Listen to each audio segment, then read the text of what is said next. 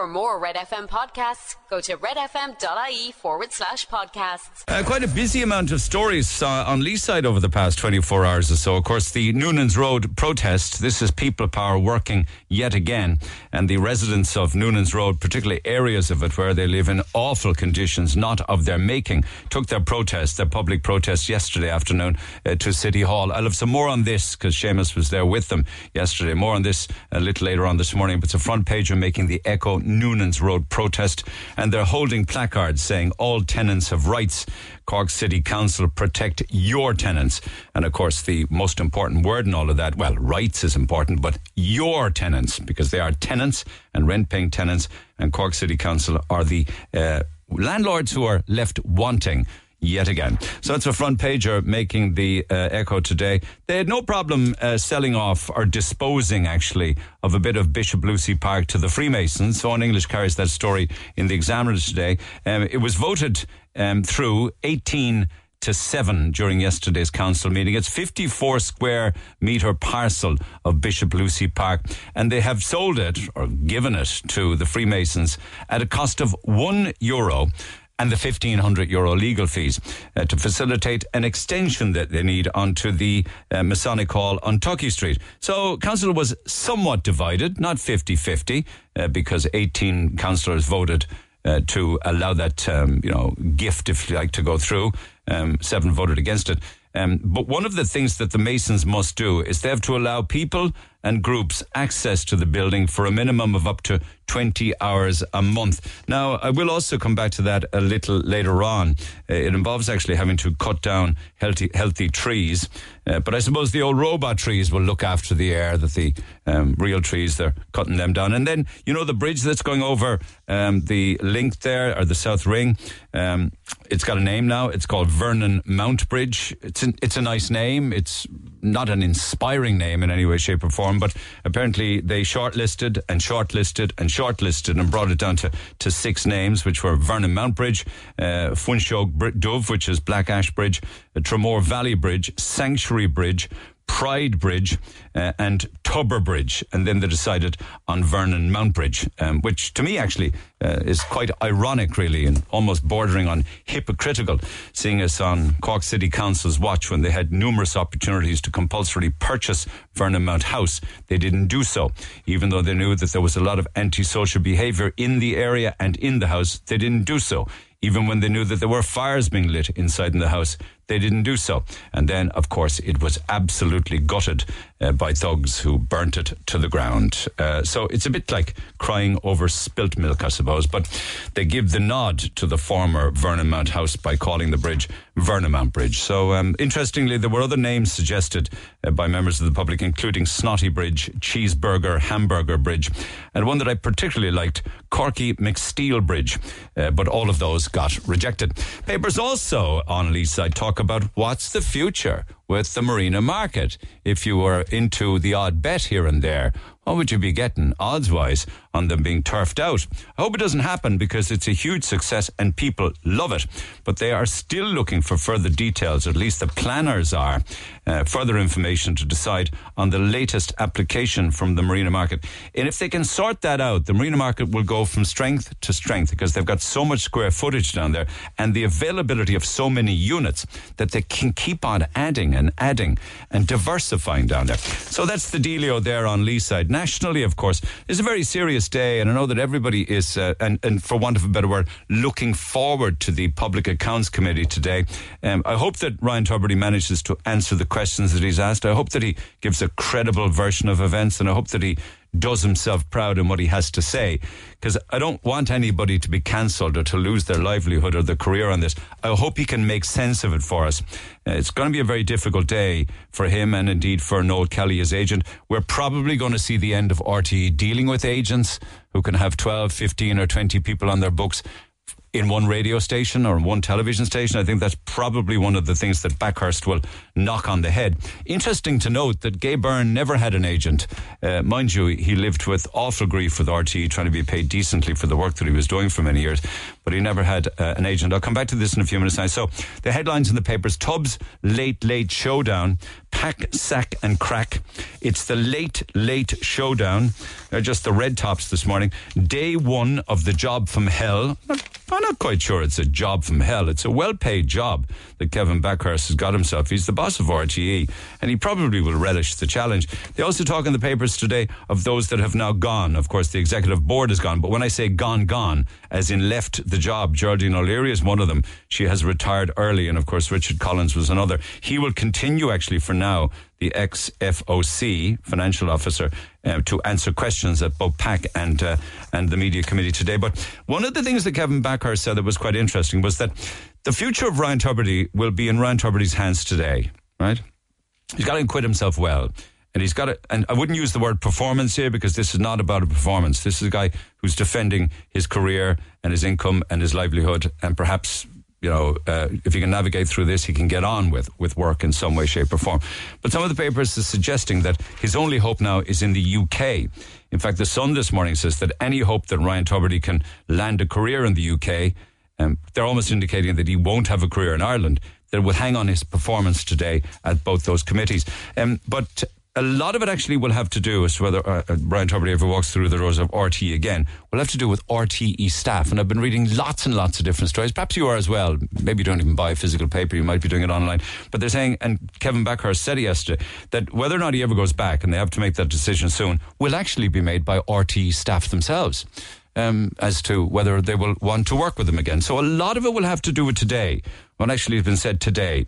There will be more meetings, of course, tomorrow and indeed Thursday, but he won't feature in those, nor will Noel Kelly. But they also talk in the papers this morning of the amount of people that were benefiting from the car parks within RTE. 61 of them apparently have car parks where they get fairly substantial car allowances, a lot of them up to 25 grand a year for their cars. And Darren Garrahy continues to have the spotlight shed on her, particularly by the newspapers, because she has been doing a lot of extracurricular activity, and the questions being asked is, has she got permission from RTE to be doing the things that she's been doing? There was the story of something to do with a company that she has, where they have a cruise company or something. They have boats on the water, and there was some tickets given away, or bay cruises. They were giving away events for listener boat parties, which technically should have an outside broadcast fee attached to it, but it was her family's company, and now they're at her as well now because of the ticket giveaways that she gave out in her 2FM show for her live podcast, that there should have been a charge for that as well.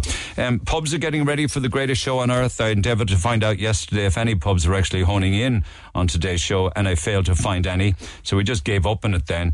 But who needs the late show when the Oireachtas committee meetings are now the biggest draw on television and will be shown in pubs across the day? I don't think there'll be a whole lot of people bothered to going to be lofting pints at 11 in the morning.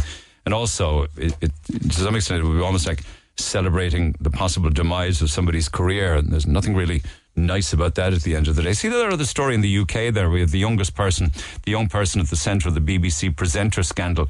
Everybody's thrown names around online as to who the presenter is. She's come out now through her lawyer. I think she's 20 now, but she's saying the whole thing is absolute, total and utter rubbish. And the claims made by her mother are also rubbish. She insisted that the star had done absolutely nothing inappropriate or unlawful. There's allegations that 35 grand was handed over for fairly explicit pictures. So that one is doing the rounds in the UK, obviously, at the moment, because there are two sides to the story. Somewhere in the middle of it all, of course, there's truth. There's the tragic death and then of Max Wall makes the red tops today. 18-year-old lad. He was out on his Leaving Cert holiday with all of his pals in Eos, and he was one of the two Dublin teens who tragically died in Greece. I only found out yesterday that he was actually on the phone talking to his dad when he collapsed and died. He was about to board a ferry. Isn't that so sad? And we heard all of this yesterday from his funeral, where his family, particularly his dad, said beautiful, beautiful things. Papers also this morning have the big dead whale down on the beaches of Ballinskellig, and people are going down to view it by all accounts. I see photographs of it continuing to make the papers this morning with a warning to the people going down there: don't get too close because the whale could explode. Apparently gas builds up inside in the stomach. Happens to humans as well when they die, incidentally. But could you imagine the scale of it in the stomach of a whale? So at any time, it could actually explode. And you wouldn't want to be anywhere close when that happens. Here's a story that was making the papers there about 6 months ago. It has finally come to a conclusion in the Star this morning. Do you know the psychic medium who got a man to give her €10,000 because she was telling him that his deceased father had warned that if he didn't give the money, the devil would take his soul. And apparently, this man was deceived and gave the 10 grand to Debbie Paget, who was described by a judge as an old-fashioned confidence trickster at the Dublin Circuit Criminal Court yesterday. Apparently, this man went to one of her sessions, her psychic medium sessions, and he said that during the session, she started talking about his father, and she says to him, "Your father said you're to give me €10,000. And then she hassled him over time, saying, "When are you getting the money? When are you getting the money? If you don't do it, it'll be a sin and the devil will get you." And he gave her 10 grand in an envelope after he took it out of his bank account. Well, she's off to jail now to cool her heels for 12 months, and that's the story from the court reports today.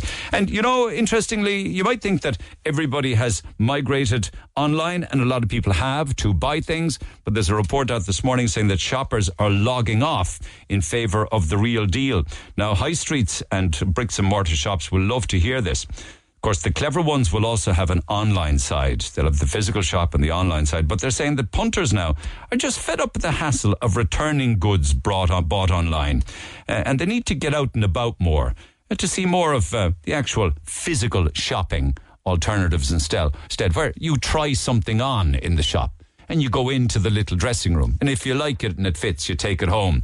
Rather than buying something on a whim online, it arrives in the post or DHL bring it out to you and it doesn't fit, or you don't like the colour, or you change your mind. You get all the hassle then of sending it back again. Makes perfect sense to me. If you think the situation in Ireland with regards to where we will house and where we're putting Ukrainian war refugees or people here under international protection orders, we're not alone in this. They're having the same kind of drama and grief in the UK. And the front of the UK Times this morning says it's so bad there that at this stage, the UK government are spending £500,000 a day keeping many thousands of hotel beds empty as a buffer just in case they need them.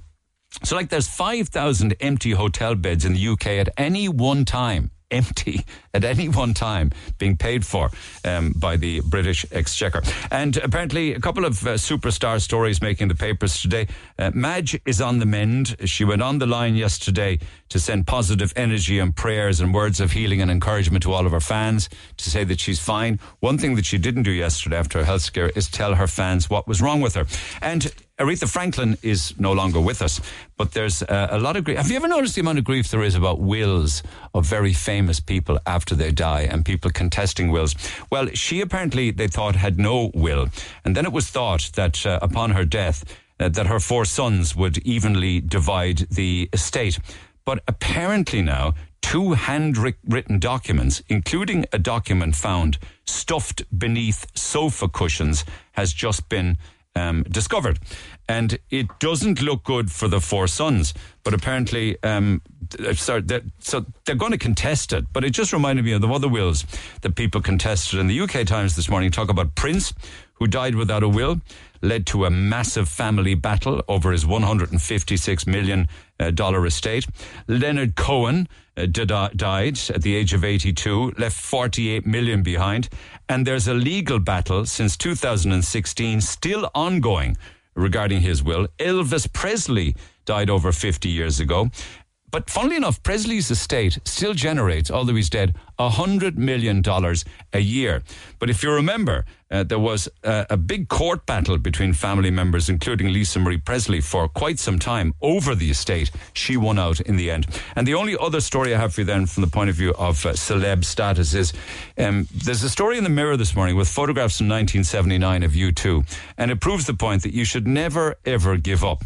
One of U2's first gigs, apparently, was back in 1979, right, in a place called the Rock Garden in London. There were 12 punters in the audience. 12 punters. Now, you would think with an audience like that, the one band member might have said to the other lads, let's sling our hooks. We're never going to make it in this. But they didn't. But the black and white photographs making the papers today of U2 gigging in 1979 for any U2 fan are well worth seeing. So check them out for yourself. You're listening to Cork's #1 talk show. I just think he's a brilliant interviewer. The Neil Prendeville Show on Cork's Red FM. Okay, can I get straight to the phone lines? Because at 11 this morning we have the Public Accounts Committee. In the afternoon then we have the Media Committee. One of those who will be in and asking questions at the Public Accounts Committee meeting this morning from 11, asking questions of Ryan Tubridy and indeed Noel Kelly, is the Cork TD, James O'Connor, the Fine Gael DT, and he joins me by phone. I have a few questions for him. James, good morning. Good morning. Can I just ask you, first of all, have you received the documents that you were waiting? I'm told that you were going to get them at 8:30 from Ryan Tubridy and Noel Kelly. We did. They landed this morning at approximately 20 to 9. There's about 20 documents in there. They're quite interesting. So I've been going through what I've managed to get my paws on so far. What seems to be the case from what we have is that there seems to be serious contradictions of information between the Executive Board's information presented to the Media Committee and Public Accounts, and now by what Mr. Kelly and Mr. Tubridy are going to be telling us. So it's going to be a fascinating day, and I definitely encourage people to have a chance to watch it. It'll be starting at 11 o'clock this morning. Okay, and can you give us any indication at this stage as to where these discrepancies are? I mean, what, for instance, is Ryan Tubridy saying? So he's insisting that he was unaware of any controversy when he was standing down from the Late Show. So this is quite interesting. So this probably is going to try and dispel the rumour that he was aware that the Grant Thornton report, which identified, the consultancy fees being used in terms of a top-up of his salary, being, I suppose, a contributing factor to the Late Show and him standing down as the presenter of that show. So that's one of the first things that he's come out today to deny. There is also... Has he said that he didn't know anything of the controversy when he made that decision? Effectively, yes. So he said that he had basically what he said is, I had left a lot on the studio floor after COVID, is one of the things that he said, and I was burnt out and exhausted by the time I got to January, and I was absolutely certain of my decision. So he's basically informing us that he probably made a decision at the end of last year that he no longer wanted to present the Late Show. However, and this is important, the Grant Thornton report into the 2020 payments by RTE to the presenter finds they found out, I suppose, that these monies were being transacted as consultancy fees, and what it said was, on the balance of probabilities, it did not reflect the substance of the transactions. So in 2022, these were identified. I'm sure Mr. Tubridy probably would have been made aware that Grant Thornton were actually asking questions around these payments that were made to him. And these misstated payments amounted to about €120,000 between 2017 and 2019. So that's going to be a crucial part of the questioning today. Did he know that in 2022 before the decision was made to step down from the Late Show? But the total is €345,000. Does he reference that at all, these secret payments to him? So the documents that were provided here, there are referencing to fees, to his salary. Like, I'm going to be quite honest with you here, I haven't been able to physically go through all of the information just quite yet. It's going to take another hour to get through these papers. But there is information provided in there around year 1, year 2, year 3, year 4, year 5. in terms of the gross salary, and I think that includes the Reynolds figures as well. So he does refer to it. But what is important is that, he has published a documentation of the paperwork between Breda O'Keefe, who was the previous Chief Financial Officer.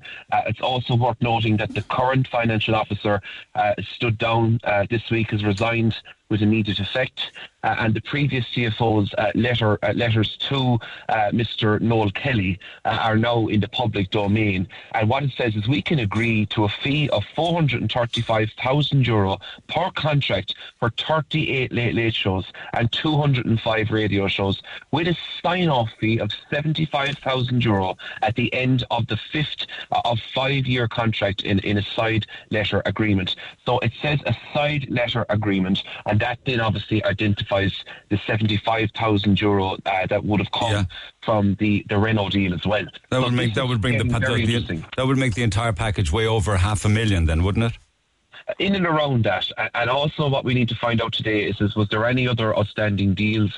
For example, did Mr. Tubridy get anything from product placement on the Late Show? Were there other matters at stake as well? So, for me today, it's about credibility. It's about identifying, what was really behind his decision to stand down from the Late Show, and if his information stacks up, because the Grant Thornton report was underway in 2022. So when was it said to Tubridy that, this is going to be an absolute bombshell?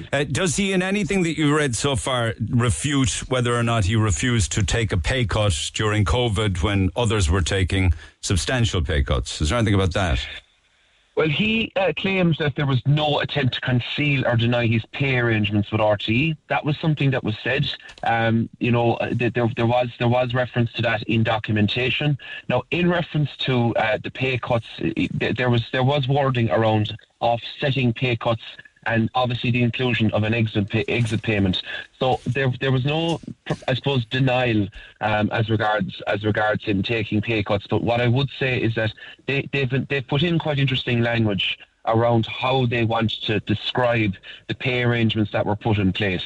So there would have been pay cuts for sure. There would, but at the same time, these extra $75,000, the tripartite agreement to pay $75,000 every year, plus the exit fee, which would then negate the pay cut and then some. That is correct. But what's also important here, and this is really, really important, it was all hidden.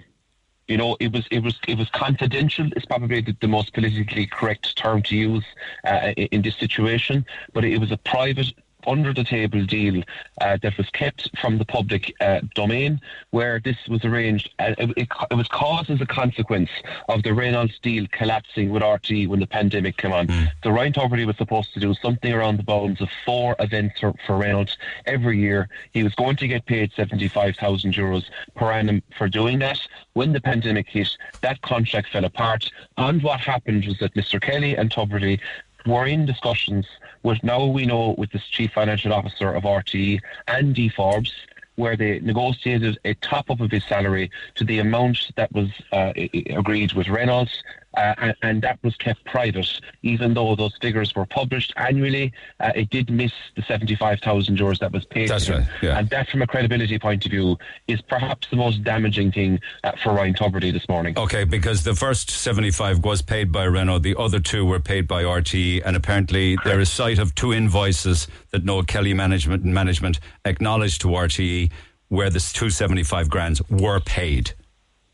Yes, okay. And unfortunately for me, I think if anything today, that's an unshakable fact for Ryan Tubridy. And if he wants to rebuild his trust with the public, he'd have to be very forthright and I suppose apologetic on those grounds. And that's something I will be asking him in my line of questioning. Okay, and will that involve also, and has he referenced there in the paperwork you have, why he didn't correct the published figures of his salary for so long? No, I haven't seen anything in relation to that yet. I don't think that's included in the documentation. Okay. But I will be going through the remainder. I would say this much as well. It's important to say that I think it was a bit sneaky what was done this morning. That all of this documentation is arriving very, very late we've been checking our files since 7 p.m. yesterday, and there was an expectation that these documents would land yesterday evening. And when I landed in Dublin last night, coming back from my constituency, I was coming from Youghal last night, there was nothing in by 1 o'clock. I thought they told you half 8 this morning. You always knew that. No, it was only at the very, very end of the day yesterday. It was said that they'd be received at some time before 8:30. Okay. But normally these documents would land in the night before. Okay. So this has been done quite. It's quite a cute move, we might call it. Do you think it was orchestrated to trip you up and trip up the committee, that you won't have enough time?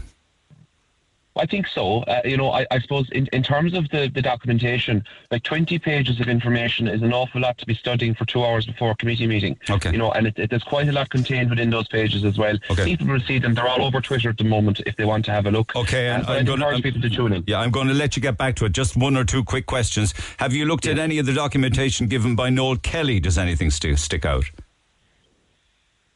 For me, I think that the documentation with Noel Kelly is fascinating as with Breda O'Keefe.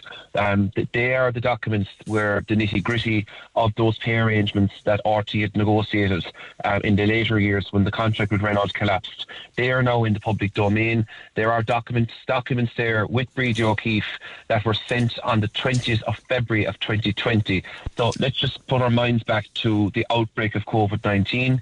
And obviously that's when it started to deteriorate very rapidly internationally. And by the middle of March of 2020, the country was in lockdown. People will remember the famous St. Patrick's Day speech by then Taoiseach Leo Varadkar. So that document is up online now, and it does show the emails, transactions between Breda and Noel, which very clearly state in those documents about the additional top-up of the €435,000 salary that Ryan Tubridy was in receipt of. Okay. If you had one question, I know you'll have perhaps more than that, something like 10 minutes, I think, but if you had one question to put to Ryan Tubridy this morning, what would it be? I think it's going to be in relation to this pay deal. Does he regret, after tax, he probably took home €38,000. And was this confidential arrangement really worth the reputation and damage he's now experienced?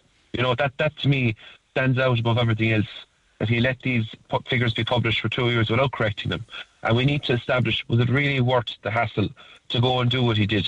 And that to me is the most important question that I want to try and ask Ryan today. And for Mr. Kelly, my most important question to him is that did he have any beneficial interest into the UK consultancy firms that were in receipt of the finance that was flowing between RTE and them? And had he any financial interest in those firms as well? Okay, I'll let you get back to the paperwork and be watching with interest with regards to the contribution you give to the PAC today. James O'Connor, Fianna Fáil TD, thank you for taking the call for now. Appreciate it. Thank you, Neil. He got his head up from the paperwork this morning to take our call. I appreciate that. I am told that already, as James is just saying, there's quite an amount of what Ryan Tubridy will be saying in that document that he has given to the PAC committee already up online. And there are 7 untruths he claims to have been told about him and his RTE payments. The first one that he addresses this morning is the claim that he didn't take a pay cut from RTE in 2020. He says, that's not true. I took a 20% pay cut from RTE in my 2020 to 25 contract. I took a 20% cut from RTE. The other one then was the second untruth, the suggestion that my decision to retire from the Late Late Show was prompted by this whole debacle. He says, that's not true. I was not aware of any of this when I decided to retire from the Late Late Show. I made my initial decision to leave the show almost a year ago. I mentioned it to my closest, my family and my agent. They were surprised. But among other things, I was burnt out and exhausted. Another one of the untruths he claims is that I was covertly or secretly overpaid by RTE. He says, not true. I was not overpaid by RTE. I fully accept I'm well paid, but I was paid fully in accordance with my contract. My agent negotiated openly, honestly. There are no overpayments. These are RTE's under declarations, which we challenged them on back in 2020. He says he actually challenged RTE about the incorrect published figures. It's caused justifiable anger amongst my colleagues. He says, I understand that. He says RTE's inaccurate declarations is an impression that I have been less than honest, and this is not the case. He's going to have a problem with that one because he will be asked, well, when you knew it was wrong, you went to RTE and told him it was wrong, why didn't you go public yourself and correct it? The fourth untruth, he says, is that I was aware that RTE were trying to conceal payments to me. Not true. I was not aware that they were trying to conceal payments. RTE acknowledged this in their statement on the 27th of June when they stated that Grant Thornton had made no findings against me. There are two more. The fifth, he says that there was a secret agreement with Renault that I tried to conceal. He says, not true. But not only that, it absolutely beggars belief. I had a separate commercial agreement with Renault, the basis of which was that I would make public appearances and road shows for them. The work I have done for Renault is all over social media. The suggestion that it was secret makes no sense. And the final one, RTE underwriting Renault's payment obligation being kept a secret. Again, he says not true. RTE's underwriting of the Renault payment obligation was not a secret, as the documents we have prepared for you today show. And my agent will explain this in more detail. So that'll be an interesting one, the sixth untruth on its own alone, to see how they explain that one away, because it certainly would have seemed to have been kept secret and only came out in the wash in the recent 5 or 6 weeks. So we'll watch that with interest. A little later on this morning, I'll be on air, and I hope to be able to time it so that I can get Ryan Tubridy and perhaps Noel Kelly's live statements to the pack sometime after 11 this morning. Text 0868 104 106. This is the Neil Prendeville Show. Text and WhatsApp 086 8104 106. Cork's Red FM. Keep those texts coming. Text 0868 104 106. Yesterday we were talking with paedophile hunters on the air regarding a case that they highlighted on the north side of Cork. There is a devastatingly powerful report that's just been released. It's called Protecting Against Predators, a study on the sexual exploitation of children and young people in Ireland. It was actually commissioned and put together, the study, by UCD. Dr. Mary Canning is one of the co-authors of it, and she joins me by phone. Mary, good morning. Good morning, Neil. Actually, good morning. I couldn't believe what I was reading and the scale of what is going on. Where does one begin? Well, we know that there are 5,600 children in care. I imagine all of those under the care of TUSLA, living with foster carers. That much I know to be correct, yeah? Yes, absolutely. The majority are in foster care. Your report talks about grave concerns about girls, and indeed, reading the report, some boys as well, being groomed and sexually exploited by organised gangs of older men. What can you tell us about this? Yeah, that's what we found out, Neil, in the study, that the professionals who are working with and overseeing this, what they are coming into contact with is evidence of organised groups and networks of predatory men targeting girls and young people and boys too in residential care. And they're targeting them, they're grooming them, and then they are leading them to believe that they are in a boyfriend-girlfriend relationship. They are taking them to different hotels and apartments throughout the country, and they're sexually exploiting, sexually abusing, raping them in these rooms. Can I look at where these children are living? They're in the care of the state, but in what kind of residential settings? Okay, the residential settings that we're talking about here, they can house up to 6 children, or in a smaller group of children, 1 or 2 children, and they're throughout our communities. They're all around. Their locations, naturally, TUSLA has to keep this and protect the children. They don't disclose their locations, but they are throughout our community. They would be protected under the Child Care Act. I understand that. But there would be small groups of children who would be living together under the care of TUSLA staff. And then you talk about men hanging around. Of course, they also have access to them through social media because they would have smartphones, I suppose, yeah? And they would be absolutely, and they would they would gain the confidence of the young girls, hang around, or indeed coerce them out and take them away. Exactly, Neil. I mean, all young people are on social media, so I mean, these are predators, and they know who to target, and they become aware. They build up relationships with them on Snapchat or on social media, They learn where the girls are. They accidentally, on purpose, bump into them on their way to school, on their way into town, wherever the girls are, and then they befriend them. They give them attention. They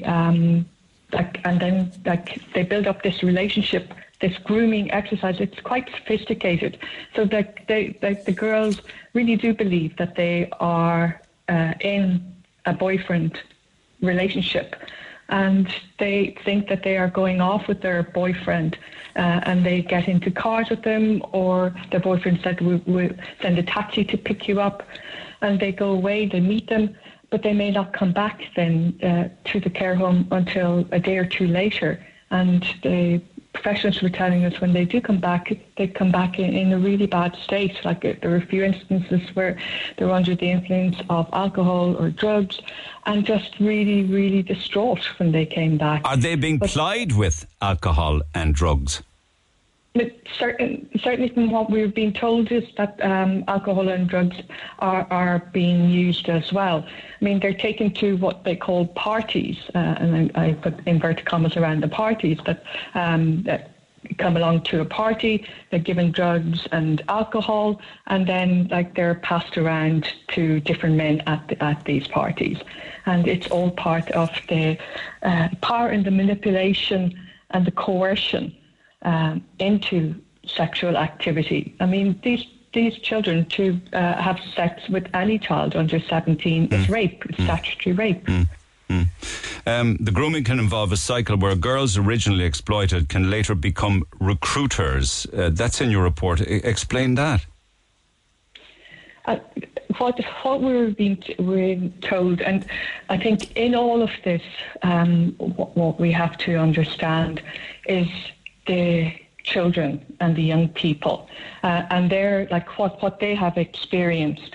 So in a sense, what was being told to us here is that they have seen that some children then taking other children along to parties with them, and they don't understand that what is going on is that they have been manipulated, and they've been told by the manipulators, the predators, to bring other children with them. Or as your quote in the report says, bring other kids on board. You tell the story of a girl who encouraged a girl and a friend of hers to abscond from the care home to her so-called boyfriend. The man brought both girls to an apartment, supplied them with drugs to achieve compliance, sexually assaulted them. And you say sometimes multiple men who would be substantially older than the girls, like twice their age, sometimes even more. Yeah, I mean, what we were being told by the professionals was that men in their 20s up were befriending girls. So, from mid-20s up, these are the age profile of the predators and the perpetrators here. So could it be that, because, media organisations, we constantly people are in touch with us looking for children who have gone missing, and then we have photographs of them, descriptions of them. You hear it all of the time. You see it on social media all of the time. The newspapers carry it. Could some of those children be going through this kind of scenario? For sure. I mean, one of the key risk factors for children is when they go missing. And that is one of the risk factors identified in the literature for children who go missing or who are in residential care, that they're very vulnerable, and that predators know this and exploit that. So yes, we would, and the professionals worried what was happening when the children went missing. Yeah. And obviously the Garda Síochána are very much hands-on in this. How aware are the guards of this criminal activity? The Garda unit, there's a Garda National Protective Services Bureau, a National Services Bureau, who is very much aware of what's going on in relation to this. We now have divisional protective services units, and these are units that specialise in sexual crime of this nature. So they would be very aware of this going on. But what we call for in our study is that we train all guards. Those are the guards like on the front line, on the beat, that they too can recognise these signs and know how to investigate it, and then that they can send up those reports to the divisional units and to the national unit so that they can be investigated. But did your report manage to find out if there's ever been a criminal prosecution of a man or a group of men for this kind of criminal activity, this rape, this paedophilic activity? But as part of this study, we presented our findings to senior members of the National Garda Protective Services Bureau, and they weren't surprised with our evidence, but with, I suppose, any kind of investigation that can't be disclosed to us until it's disclosed. Okay, but you don't know of any that's been to court as of yet in the past. As of there was reports, and we report on it in our study of an investigation into an alleged sexual exploitation and criminal ring in 2022. A criminal ring, okay, an organised criminal ring. That's why one of the professionals, possibly somebody from Tusla, described it as a tsunami of offending. Is that right? In Tusla, again, they weren't surprised by our evidence, and they are much more working with the Garda Síochána now in relation to that, and setting up child sexual exploitation procedures. But they started this work or the procedure in 2021. But from our evidence, we feel that it hasn't bedded down. They need to extend the training and train more of their staff around this. Because they can see it. The Irish Times is reporting that outside a residential home for children in the care of the state, staff would see night after night cars pulling up outside the accommodation. And you'd wonder, there would be no real acceptable reason for cars to be pulling up outside the accommodation. And then there was the 16-year-old girl who would walk out of the group home, get into that car. She'd often return with new clothes, jewellery, possibly outed from drink and drugs, and clearly having been sexually offended. Mm-hmm. It's shocking, isn't it? It really and truly is. Yeah, it is so disturbing. Yeah. But this needs to be known, doesn't it? Because it's only by this study makes people aware of how bad it actually is. Yeah, and this, one of the participants in the study said, this is only the tip of the iceberg. And this is a scoping study, so it's not a prevalence study. We started this work because we were hearing ourselves from our other work on the sex trade that women engaged and exploited in the sex trade were entering it as children. And then also international research was telling us children are being sexually exploited. So that made us say, well, look, we have to look at this in Ireland, because Ireland is no different than any other country. So this was the first study of this type to actually begin this process. But we need an awful lot more research to work out the extent of it. This is not a prevalence study. This is I suppose, just uncovering, shining a light on what is going on. Yeah, well described. We do need to be aware of it, and we all need to, and that's why our title, Protecting Against Predators, it's all our responsibility as a society to protect. Well, you've certainly shone a light on it this morning, and everybody listening to this programme now know what is happening amongst us, unfortunately, to vulnerable young people. Thank you so much for taking the call, Mary. Do appreciate it. Thank you, Neil. All the best. Dr. Mary Canning, researcher and co-author of the Sexual Exploitation Programme in UCD. It's alarming, to say the least. Text 0868 104 106. Back after the break. Talk to Neil Prendeville now. 0818 104 106. Cork's Red FM. Yes, indeed. We've been talking a lot about movies recently, different films that are out and about. And interestingly, Pat says, morning, Neil. Speaking of films like you were in yesterday's programme, Friday week will be the release of Oppenheimer in the cinemas. and it is going to propel Cillian Murphy into the stratosphere. Your people need to contact his people, I love that, to set up an interview.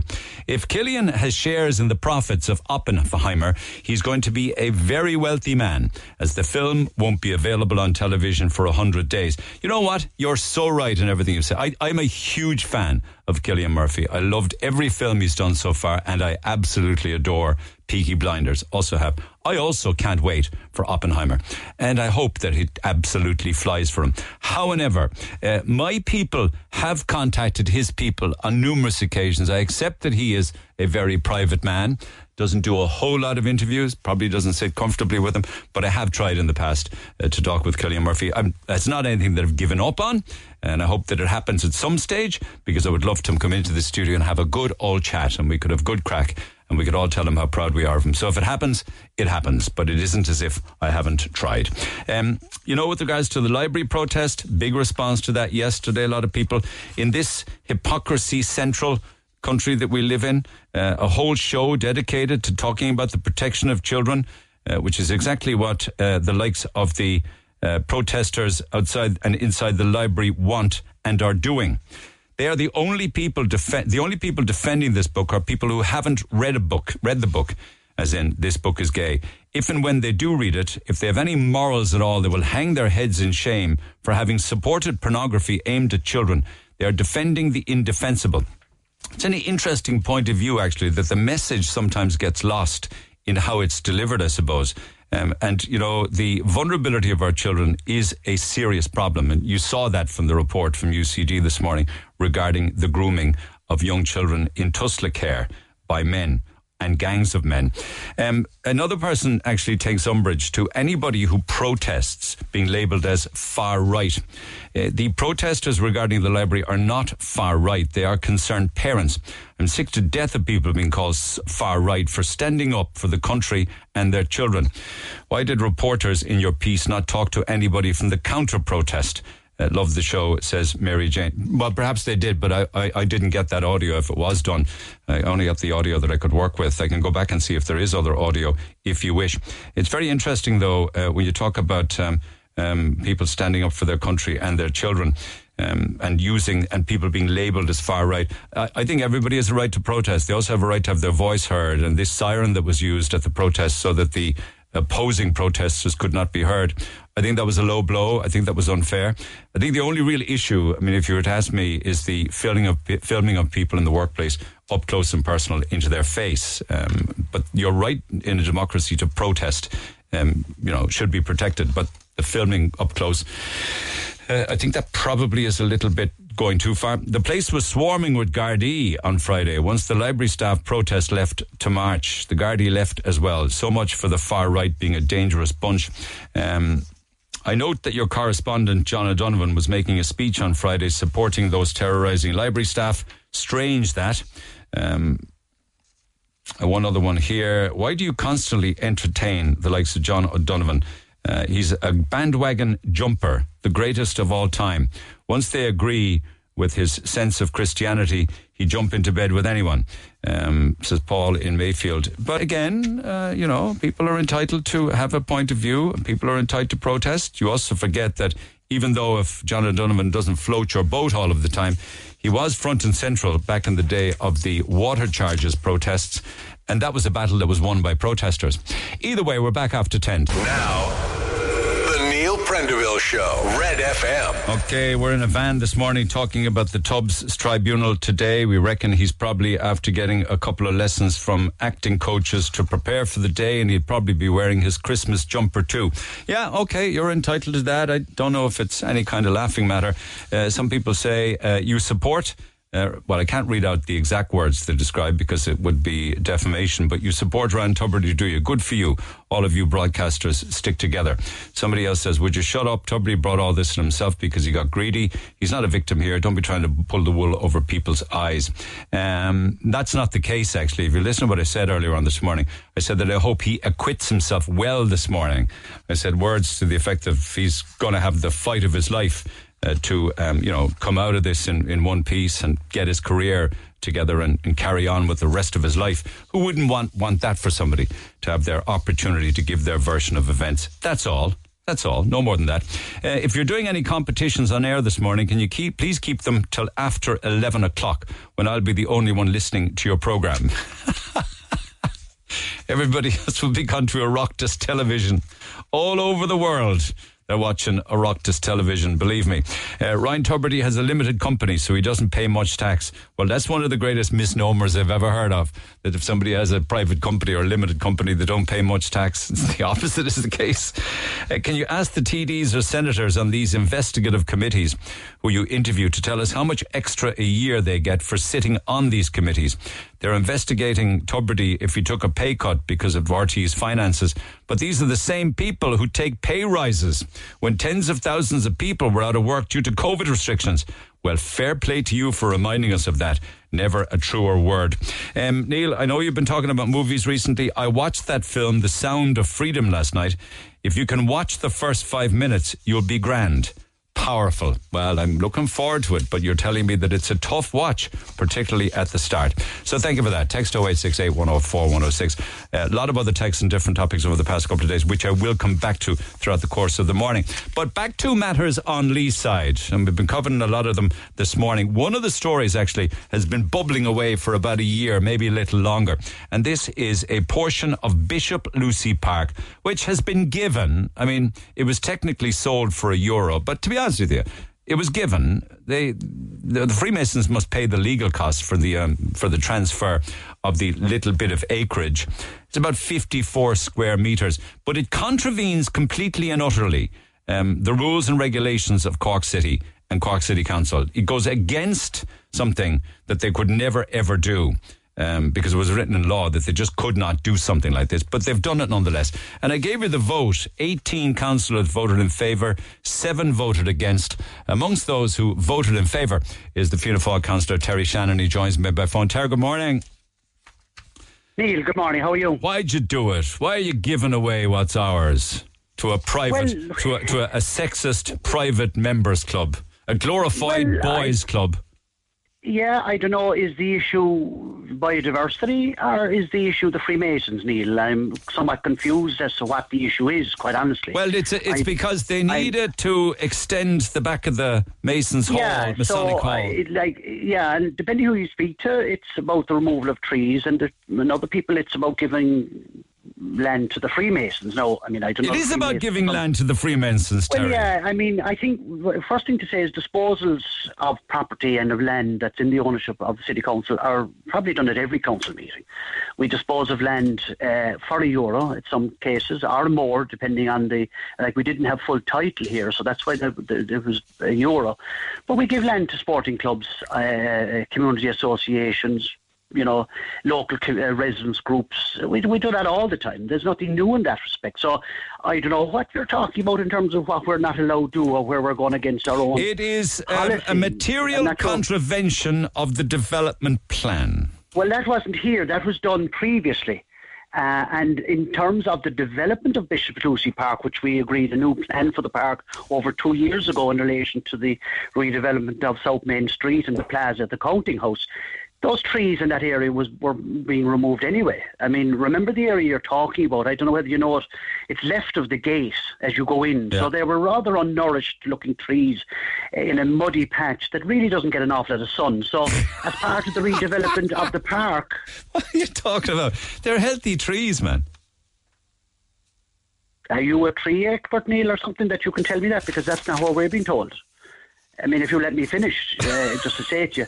As part of the development of the plan that we passed over 2 years ago, those trees were being removed. So it's not that they're being removed necessarily for this particular venture. Part of the plan for the park and the redevelopment of the park is that these trees would be removed. I suppose you could put a robot tree in there to replace them. What do you think? Well, look, we can have a proper adult discussion on the deal if you wish, or we can be silly about it, quite honestly. The fact of the matter is... I don't think there's anything silly about 450 grand's worth of robot trees. Perhaps you do. But it's for... Well, it is. And, I mean, if you ask me to come on to talk about Bishop Lucey Park, I'm happy to do it. Yeah. But let's not divert over onto other things. And, I mean, I had no hand actor part now agreed, just as you mentioned, with those whatever you call the trees. The robot trees. Yeah. But anyway, the bottom line here is, if you look at what we did over in the amenity walk in Blackrock, we had to fell trees there to redevelop that whole area. But 2,000 extra trees were put back in, whether they were mature, semi-mature, or saplings.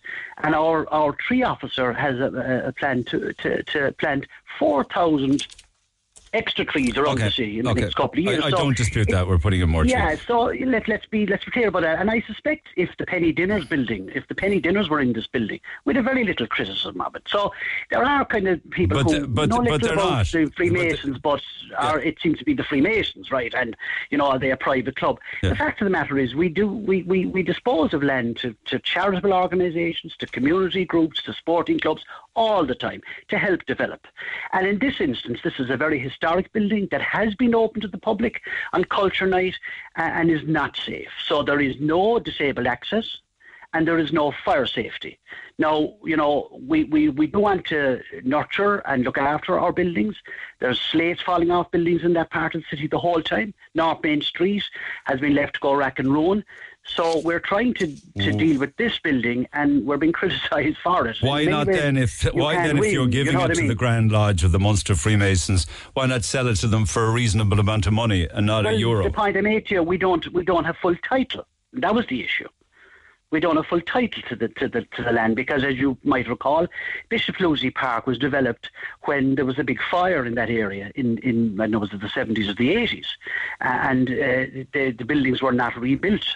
So there was a couple of buildings sitting on that site. So we don't have full title, so we're not in a position to sell it in that sense. And that was the issue there, Okay. Now, let's be clear about what we're talking about. It's about, as you say, 54 square metres. It's not, as some people might allude to, half the park being given away. No, I know that it's a small amount. It's about 1% of the area of the park, but it's not a matter. Even that. Yeah, well, it's a I matter think we in need principle. to be careful that we. Yeah, but we can't be absolutist, Neil. I mean, the very notion that you can't knock any tree for development. Well, it's not just about the trees, though. It's important that you replace what you do, and biodiversity is about replacing what we do in that sense. So, I'm confused as to depending who you speak to. Okay. It's an issue with the Freemasons. Or it's an issue with biodiversity. Okay, but just being an issue with the Freemasons, for instance, would there be any obligation of city councillors to divulge, as a matter of interest to the public, whether they themselves are Freemasons? If they're involved in this decision, yes, they should. Yes. And did any of them disclose that they are actually paid up members of the Freemasons? No. Okay. No. I mean, for instance, I chaired the Ballinlough Community Association, so if we were getting extra land and getting more, stuff from the City Council, I'd have to get up and say, listen, I'm chairman of the Community Association, but that didn't arise. There was nobody there. They'd have a conflict of interest, wouldn't they? So are we to believe so that... engaged in the decision of when that decision was being made, yeah. Okay, so we will assume then that everybody's honest enough, and they would have declared it if it was the case that there were Masons. So the 18, amongst them, there would be men and women amongst that 18, none of them are members of the Freemasons. Okay. Well, I can't say that, Neil, but they certainly didn't declare it. I can only say for myself, I'm not a Freemason. Okay, right? So, you are not, nor never were a member of the Freemasons? No, never were, okay. And in fact, I have often meant to go into the building on Culture Night because I believe it is an exceptional tour to take, but I've never managed to get there. But no, I'm not a Freemason, nor am I a free plumber or anything else. I thought Freemasons were people that would build you a boundary wall for free. I don't know who the Freemasons are. It's worth the trip, actually, to go in and see the inside of the building. And you see, that's the point that we're making, that if we're asking the public or directing the public in, first of all, there has to be disabled access, and secondly, there has to be fires. There is no fire escape in this building. So if if a retail shop, say, for instance, on Grand Parade or maybe any area of the city needed access to improving their lot and putting in disabled access and stuff like that, would City Council gift them property adjacent to where their retail business was? If City Council had property next to a retailer, we certainly would talk to them. Now, if we owned it and had full title, they may have to pay for it, but if we didn't have full title... So why then... Okay, yeah. And that's so the reason that the Masons got it is because nobody knows who owns it. Yeah, we don't have clear title on it. That's the issue. That's the one. And look, we have done this in the past. I mean, we're doing nothing for the Freemasons that we haven't done for sporting clubs or, community associations in the past. And probably will do again. And if you look at the agenda of city council meetings, one of the very first parts of the agenda are disposals. So and I think that's important to say. This isn't something that just happened out of the blue. All right, just in an effort to have balance on both sides on this, I have Councillor Lorna Bogue joining me by phone. Lorna, good morning. You describe it as an elitist, sexist, private members club, a glorified boys club that wants a bigger clubhouse. Is that accurate? Well, that was actually Councillor Brian McCarthy said that, but I suppose... Well, you did talk of it as a male-only private institution. Oh, yes, indeed. I mean, Councillor Shannon is sort of advising that, if people were members of the Freemasons on the council, that they would declare it. Now, of course, 6 of us cannot be members of the Freemasons because we're women, so we're not actually allowed to join, Because people may be confused. Mary Rose Desmond pointed out that women do have access, as in they can walk in the front door, but they can never be a Mason. No, so they could go in for a look around, equally. But they couldn't join. Yeah, well, it's very old hat, isn't it? It's kind of like the way that women used to be putting snugs in pubs. Like, I mean, it's quite archaic. But I suppose my main concern really is just that it is a private organisation, and it is an exclusionary organisation because it says on their own website only men can join. Women can't join this organisation. So my issue was actually the gifting of this public space for €1 to a private members organisation that excludes half of the population of Cork City. And, I think that Councillor Shannon has sort of introduced some red herrings into this particular conversation because, I mean, if you can sell something for €1, you can sell it for €1 million. Something to do with title, he said? Something to do with title? Were you aware of that? No, because you see, the thing is that we had to vote in the council to do this and to dispose of this land. So that being the case, a better negotiation could have been done. And it wasn't done.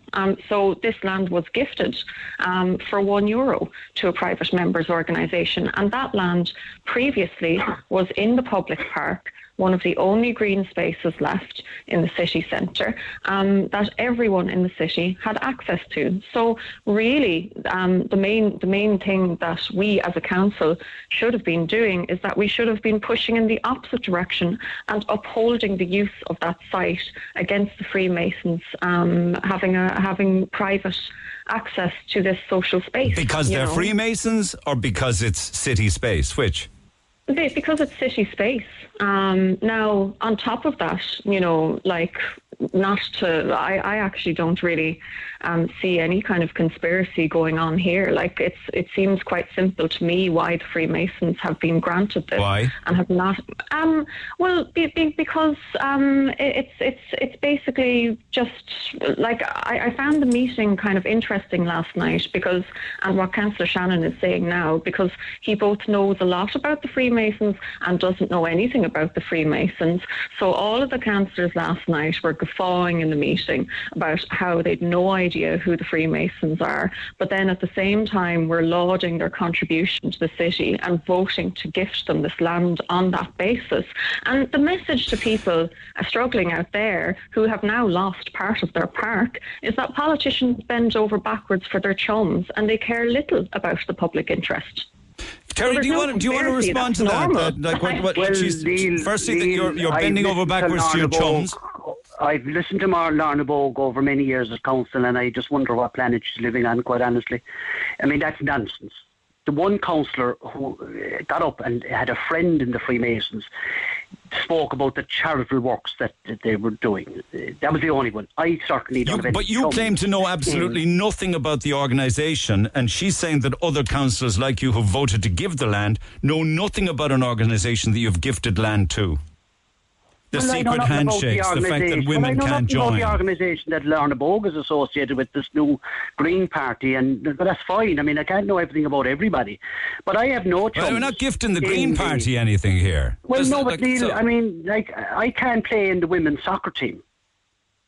You know. So, men's sheds are bubbling up all over the place. Are we suggesting where we've given both the city and the county land to men's sheds, that we should now rescind that? There would be reasons as to why, for instance, you wouldn't be playing on a women's soccer team and vice versa from the point of view of fairness and equity. But there would be nothing in the wide earthly world wrong in 2023 with women to be allowed to join the Masons. Well, Lee, but that's not a matter for me. You know, the point I make is this a matter about the Freemasons, or is it to do with biodiversity? And depending on who you speak to, and Lorna seems to be in both camps, right? But Lorna has an inferiority complex all the time, and that's just the way it is, and that's fair enough. Why would you say that? But, well, because of, as she's just said, she's accused me of having fawning to buddies in like she has conspiratorial theories the whole time about things which really aren't the facts at all. The fact matters, and she'll agree. We do dispose. Lorna, do you take exception to being told you have an inferiority complex? Can I finish, Neil, if you don't mind? Can I finish the point he was making? Right. If you don't mind, without interruption.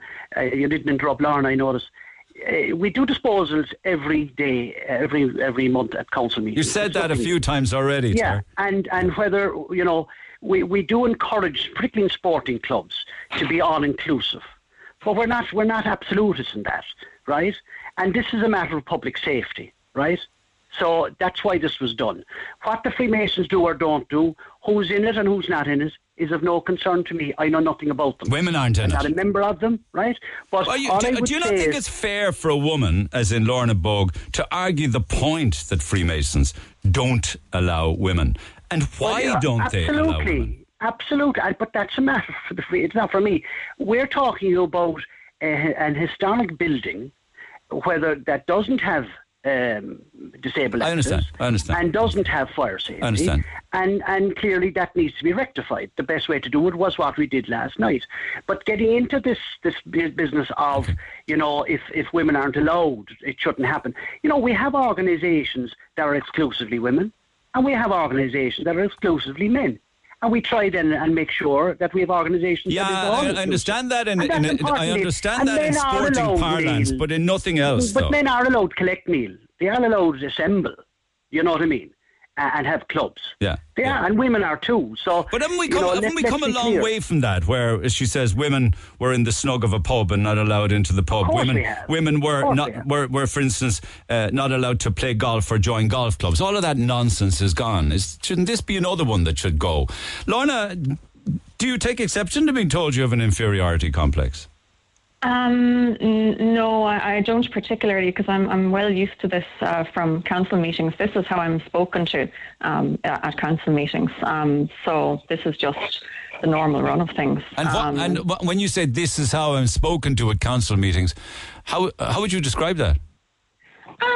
Well, I mean, Councillor Shannon has, said that I'm living on another planet, that I have an inferiority complex, that I think in conspiratorial ways, when all I am saying is that, we have decided to sell or gift a piece of public land that everyone had access to, that was the city's land for the people, the People's Park, and we have given that to a private organisation that now he says he doesn't know anything about, and that has exclusionary membership rules.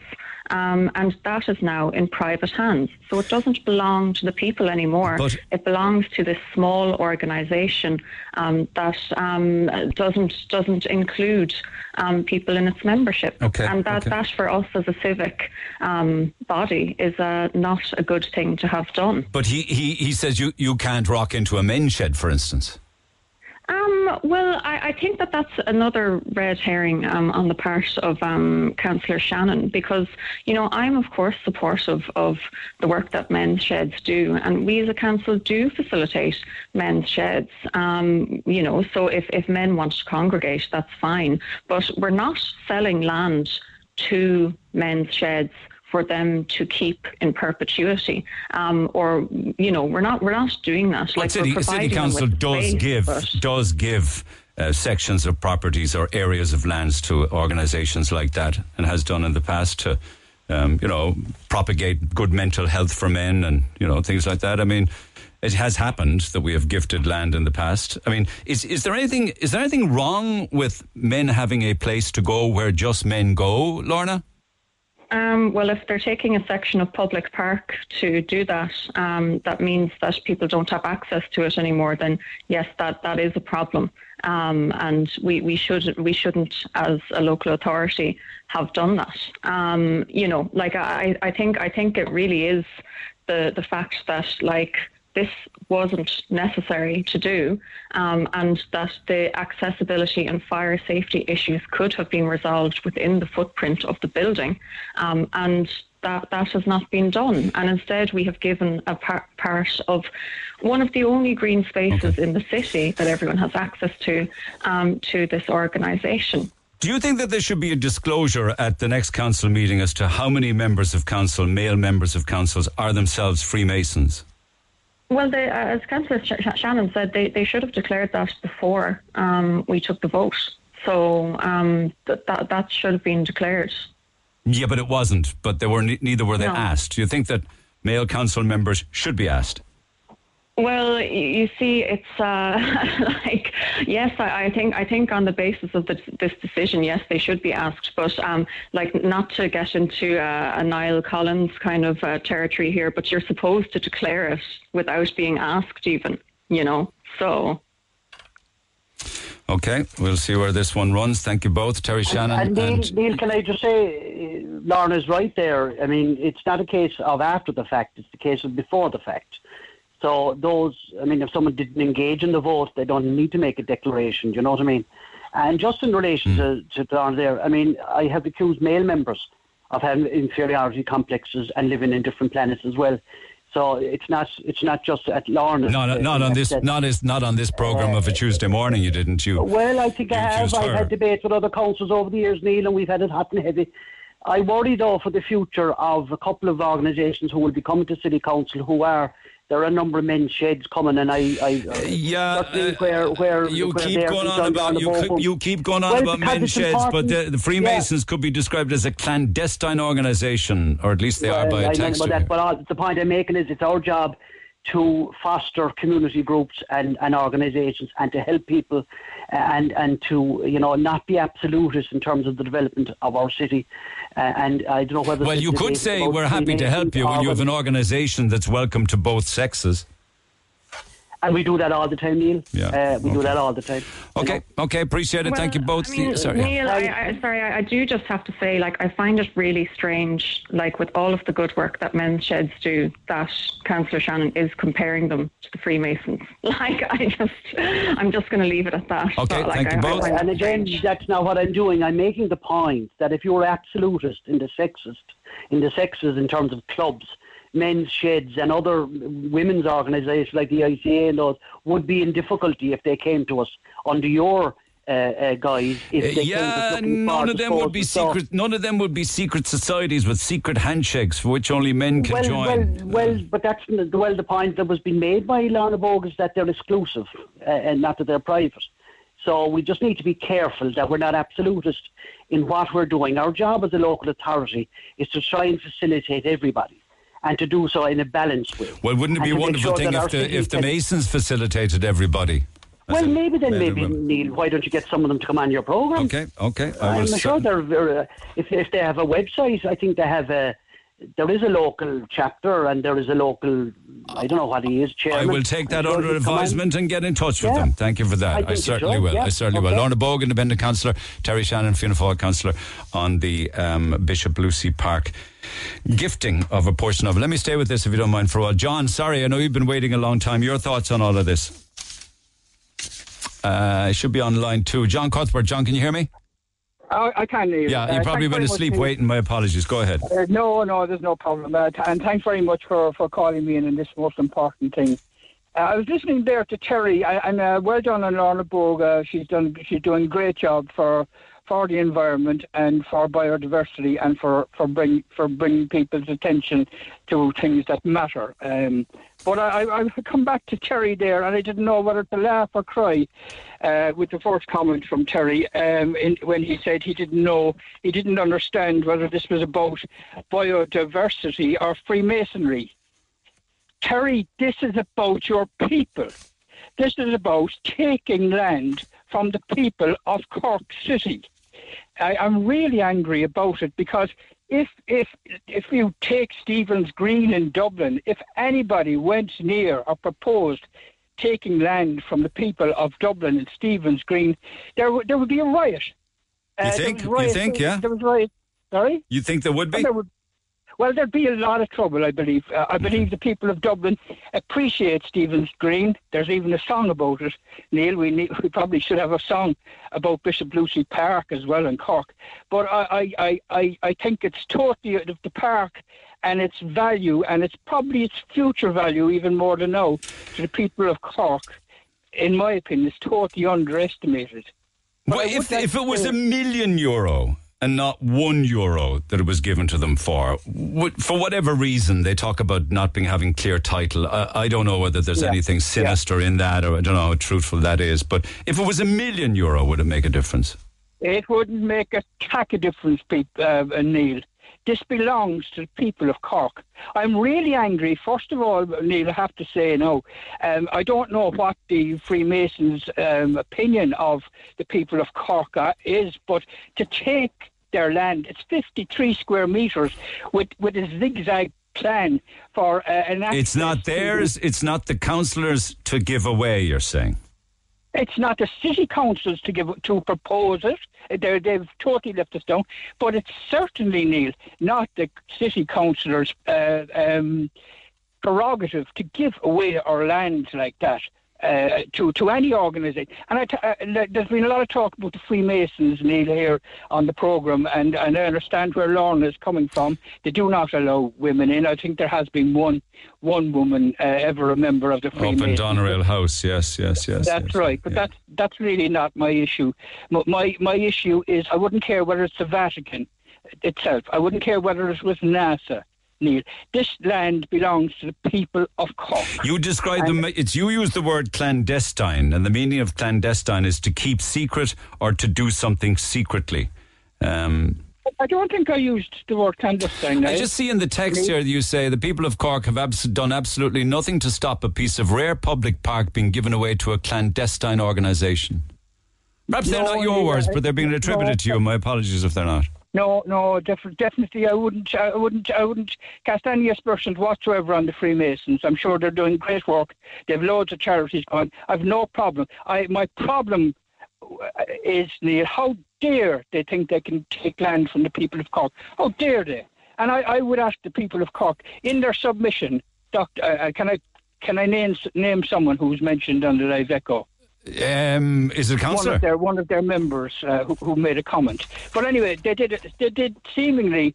This was all very underhand, in my opinion, between the city council and the Freemasons. But they in their submission they looked at the piece of land and they brought in horticulturalists and to look at it, and landscape architects, and they said this particular piece of land was not particularly fertile. Yeah. It was, and the trees were not growing in the manner that they would be expected. Well, I suppose they would say that, wouldn't they? They would say that, and how dare? I'm sick of saying how dare they. But I went down there on Saturday, Neil, myself, to have a look at this particular infertile piece of land. It was 10 o'clock Saturday morning. Sun was shining. How are the trees?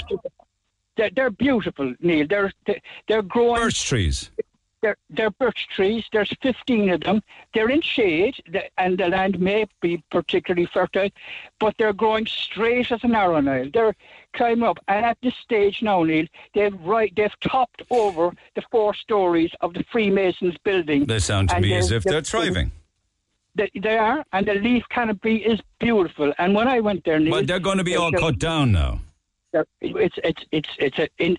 Cork City declared a biodiversity crisis a few years ago, and it's very sad. And I know this new tree ecologist, I don't know is it a man or a woman, but I've heard they're very good and they're planting trees. But it is an unfortunate thing that this tree ecologist is now going to have to spend his or her time supervising the destruction of these beautiful trees. Okay, and just finally on this area, does that mean that the Chernobyl memorial has been taken out as well? My understanding is it's going to be moved, Neil. They're moving the Chernobyl memorial to facilitate the land for the Masons. Okay. Could I just say one more thing, Neil, if you don't mind?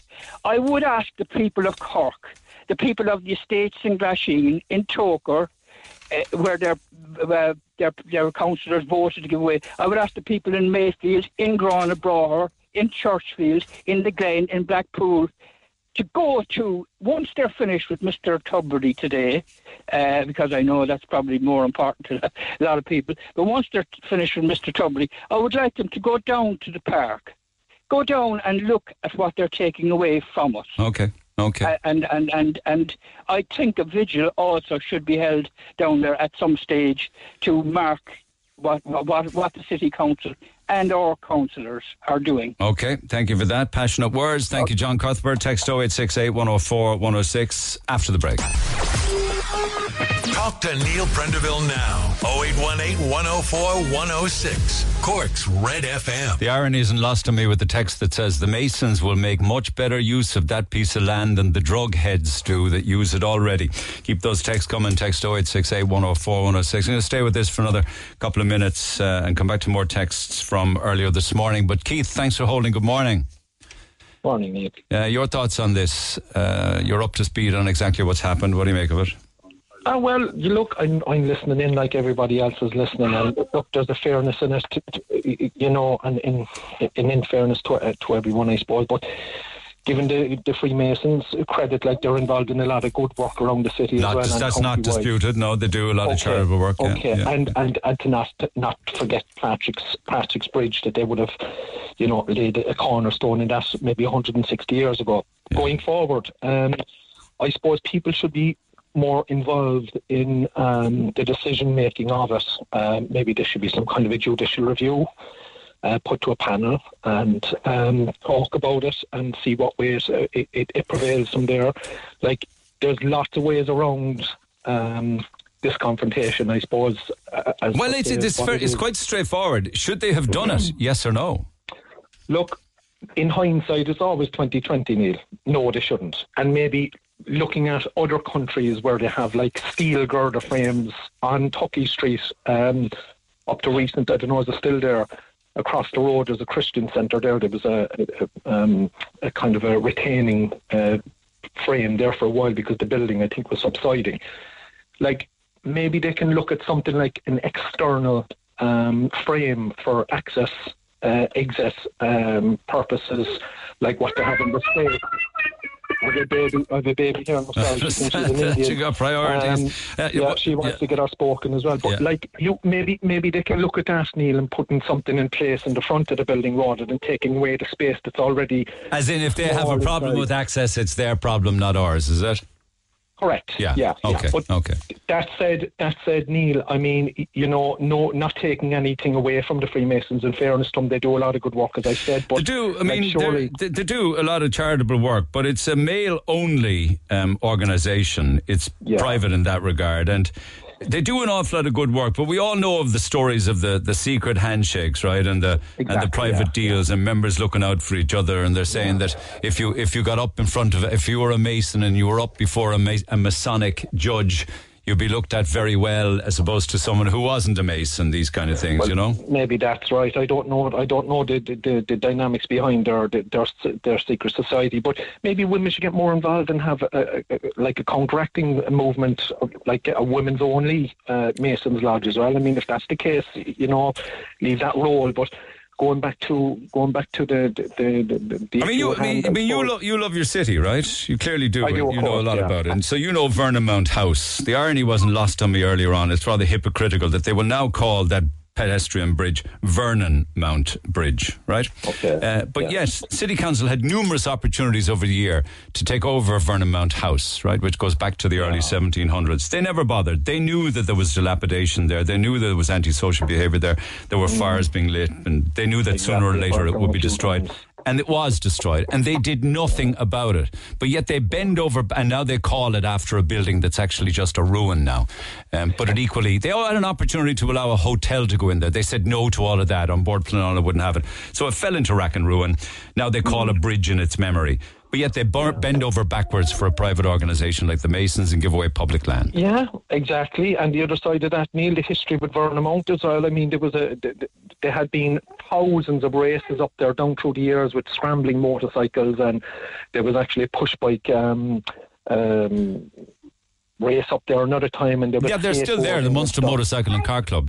Like, I mean, they cannot be forgotten either. I mean, we have to remember, that that's bringing a part of culture to the city as well, and enjoyment. I mean, we need to expand, not contract. I mean, you look at Bishop Lucey Park, it is a very small little park, and it's in the heart of the city. You look at all the tour guides around the city, they bring them down to Patrick Street, they walk down onto Grand Parade, they stop outside the old gates, they look in, they give them the history of the gates, they look at the upside down turned cannon there by Bill and Bob's, it was called before, but it was Hillbillies now. Yeah. Look down onto the lodge, down Tuckey Street, look down onto Oliver Plunkett Street, the Berwick Fountain. I mean, there's a lot of history around there. We don't need to be kind of defacing that history. We need to, work with it and modernise it. But as per se, going into the park and putting some kind of a steel erection inside her, I mean, look, it probably would be in compliance with, I suppose, the environment as such, but if they're taking ground mass away, then obviously it's making the park smaller, and with the trees and stuff being affected. I think it's what it signifies more than anything else, isn't it? Well, look, there's that side of it as well. You look at the electronic tree down outside Murray's there on Patrick Street, Neil. It's an eyesore at the moment. I don't know who's maintaining, but there's lights in underneath it, like LED lights that are falling down onto the ground. Yeah, sure, that wouldn't surprise me. You go down, you look at the costing now running that every year, right, coming out of the taxpayers' money. We don't need to be funding any more taxpayers' bills going forward, taking into account with the RT team that's coming on this morning, which I'm bearing in mind there. It's not in 10 minutes I want to watch that. All right, man, I'll let you get on. The other side of it is, you'd look at all those things that are being neglected around the city, and then they're firing money into Bishop Lucey Park. Yeah. Is there any point me being on the air after 11 this morning, do you think? Is the whole world going to be turning? Neil? Yeah. I think you should get some fresh scones and some cream in, and have your tea and sit down and take off the old shoes and relax and watch it, because I'd say everybody would be watching this morning or tuning in and listening to it. Okay. I don't know what side of the bridge you're from, pal, but we say scones, not scones. Well, scones or scones, yeah, it all depends. Yeah. Right, I'm from the south side originally, born and raised. Okay. Good Cheers, luck. Neil. Good luck. Text 0868 104 106 from earlier this morning. The Tusla sexual abuse of minors at the hands of predatory men. The group of men grooming these girls are not Irish. They are from overseas. I've seen it myself. This is the exact same scenario as the rape gangs in the UK. Not that you will read out this text. If you are willing to discuss the perpetrators and their backgrounds, perhaps we could avoid mass rapes of young Irish girls. I have read it out, but I can't actually identify somebody by their race or their background, because clearly that would be offensive to all people of race and background. You do mention them in your text, but I imagine people are smart enough to be able to work out for themselves who you are suggesting they are. Ask your guest who these men are. An obvious question, I would think. That's the problem, you see. You get into all sorts of grief if you pick out a nation or a religion and you go after them bald-headed without any proof. It's just not fair. But as I say, you're smart enough to be able to work out what people are saying by reading between the lines. Can you ask where these groomers are from, as in, are they Irish or are they non-nationals? Morning, Neil. State organisations do not care. My daughter got raped last week after running away from care. Tusla do not take anything seriously, especially these children's welfare. They would rather lie their way through the courts than be honest and save children. The stuff that's going on would scare the nation. Thank you for that text. I actually can't take any more information from you because of the Child Care Act that would in some way or shape or form identify your daughter. I'm precluded from doing that. But thank you for the part of the text that I did manage to read out. What do we know about these so-called men? Are they a disparate group or are they an organised group? If they are organised, how are they organised? And what connections do they have to each other, these men? Is it a familial connection? Is it a professional connection? Is it a religious or cultural connection? Are these men all are the one nationality, or are they many nationalities? These are important questions that deserve answers, and the people of Ireland have the right to know the truth, says Richie. None of those questions were actually answered in the actual report itself. And just two more. If these men are known by any state body, why are they not acting on the information? Finally, I love the way you call these young people vulnerable, yet believe that at their age, they're able to make decisions about their gender and can read books only appropriate for adults. Well, thank you for throwing me into a camp that you believe I belong in. Thank you for that. Is there some clarification needed? Just very quickly, I noticed we've seen those texts come in. I did actually, obviously we do a bit of work with the people that come on beforehand, actually with that, trying to get a bit more information. And I was speaking to Mary Canning, Dr. Mary Canning. And look, she was just saying, like, the report doesn't really deal with the nationalities. We're hearing about the experiences of the children. We're hearing about what's happening in Tusla. We're hearing about the responsibilities of Tusla. She says obviously Tusla staff don't know the identities. They don't know the nationalities of these men.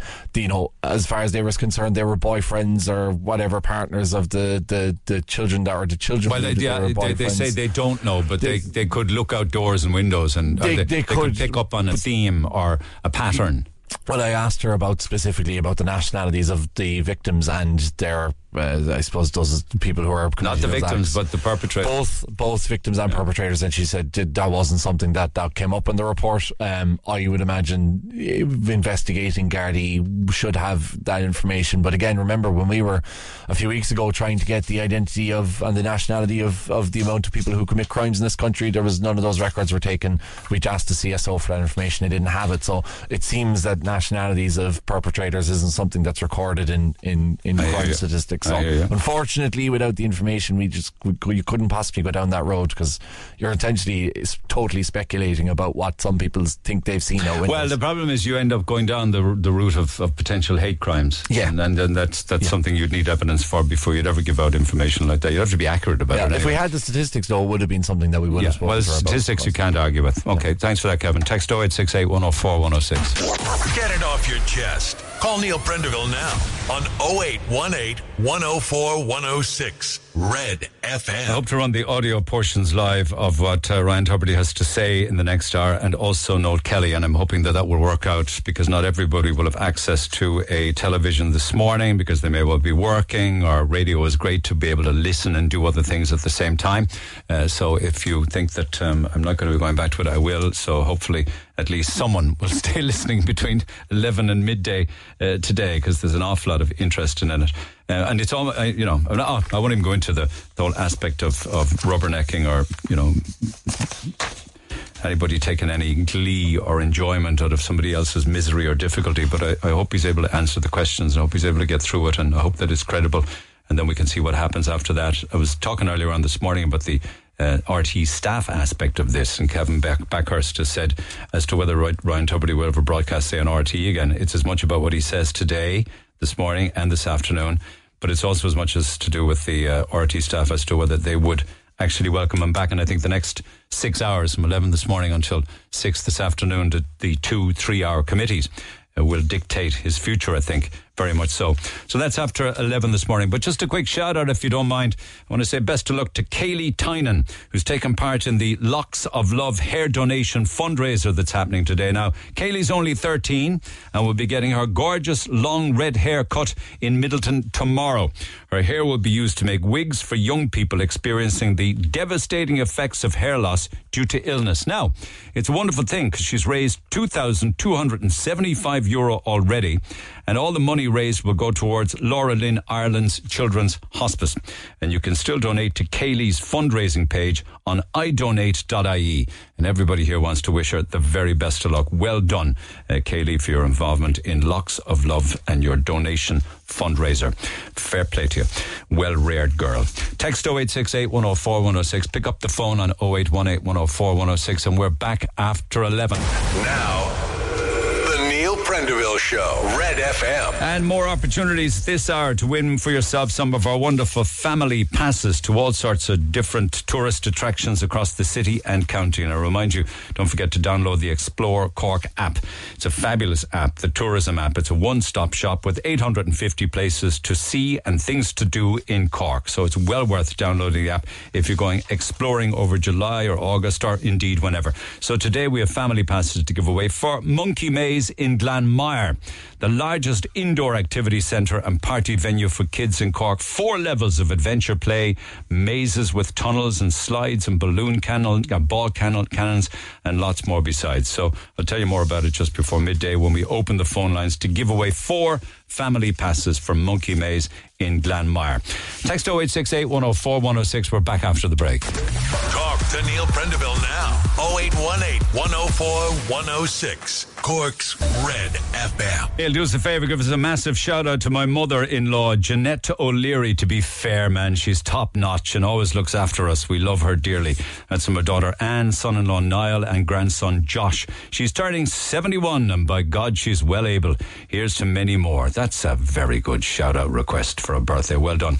Back to all the texts from this morning, and I will get to the Ryan Tubridy audio in a few minutes' time.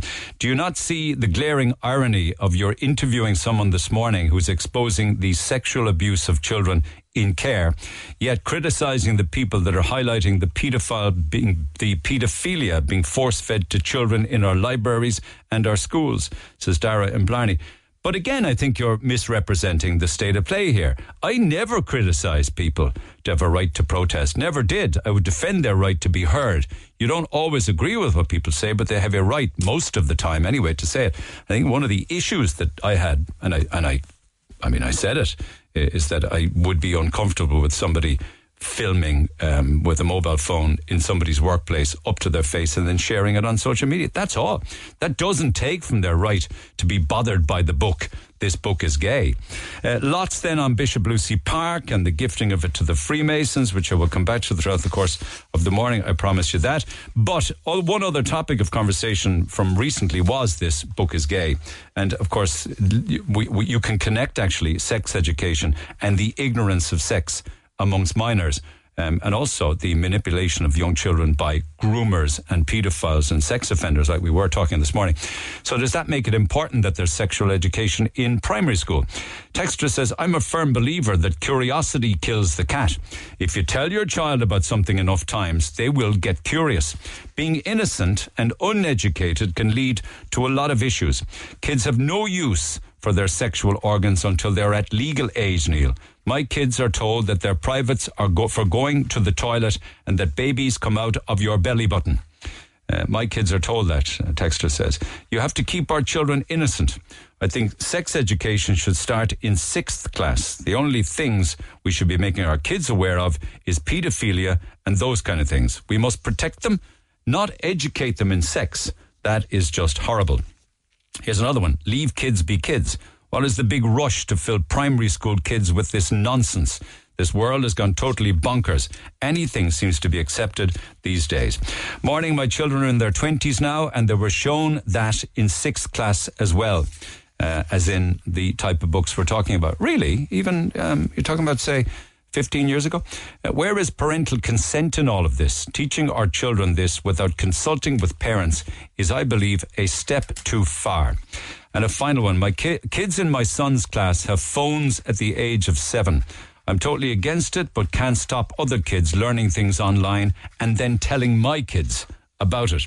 At least in school, he's learning correct information in a safe place. I'd love to keep him a child for as long as possible, but unfortunately, society is moving too fast. I'd rather he learns in schools and books rather than online. So keep those texts coming. Text 0868 104 106. I told you yesterday about the Noonan's Road protest where they went to City Hall. I saw some photographs online last night of city councillors coming out to meet them. Amongst them was the Lord Mayor, who listened to what they have to say. Of course, what they have to say is the chronic living conditions that they're living in as tenants of Cork City Council. Here's some of the audio from yesterday afternoon. We'll break to see a few words and 2 of the tenants, and then what will happen is the only councils and the councillors will walk in and we will hand your petition over to a member of management of Cork City Council to bring to the council. So, Willem, did you want to say a few words as the chairperson of the group? It's public knowledge that the landlord, Cork City Council, choose to fail in their estate management duties year after year. Shame on you. Well now, Cork City Council, you have a statutory obligation to protect tenants' health and well-being. No more excuses. Housing is a prime example of social detriment of health, as it influences and is influenced by structural detriments such as social, macroeconomic and public policies, politics, education, income, ethnicity and race, all intersecting to shape the health and well-being of all populations.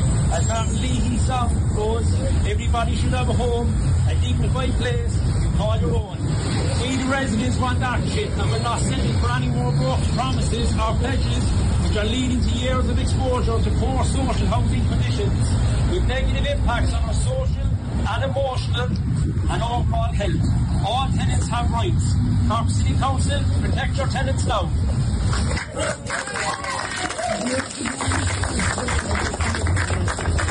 I just want to say that I'm just totally grateful to what William is doing, because it's absolutely wonderful.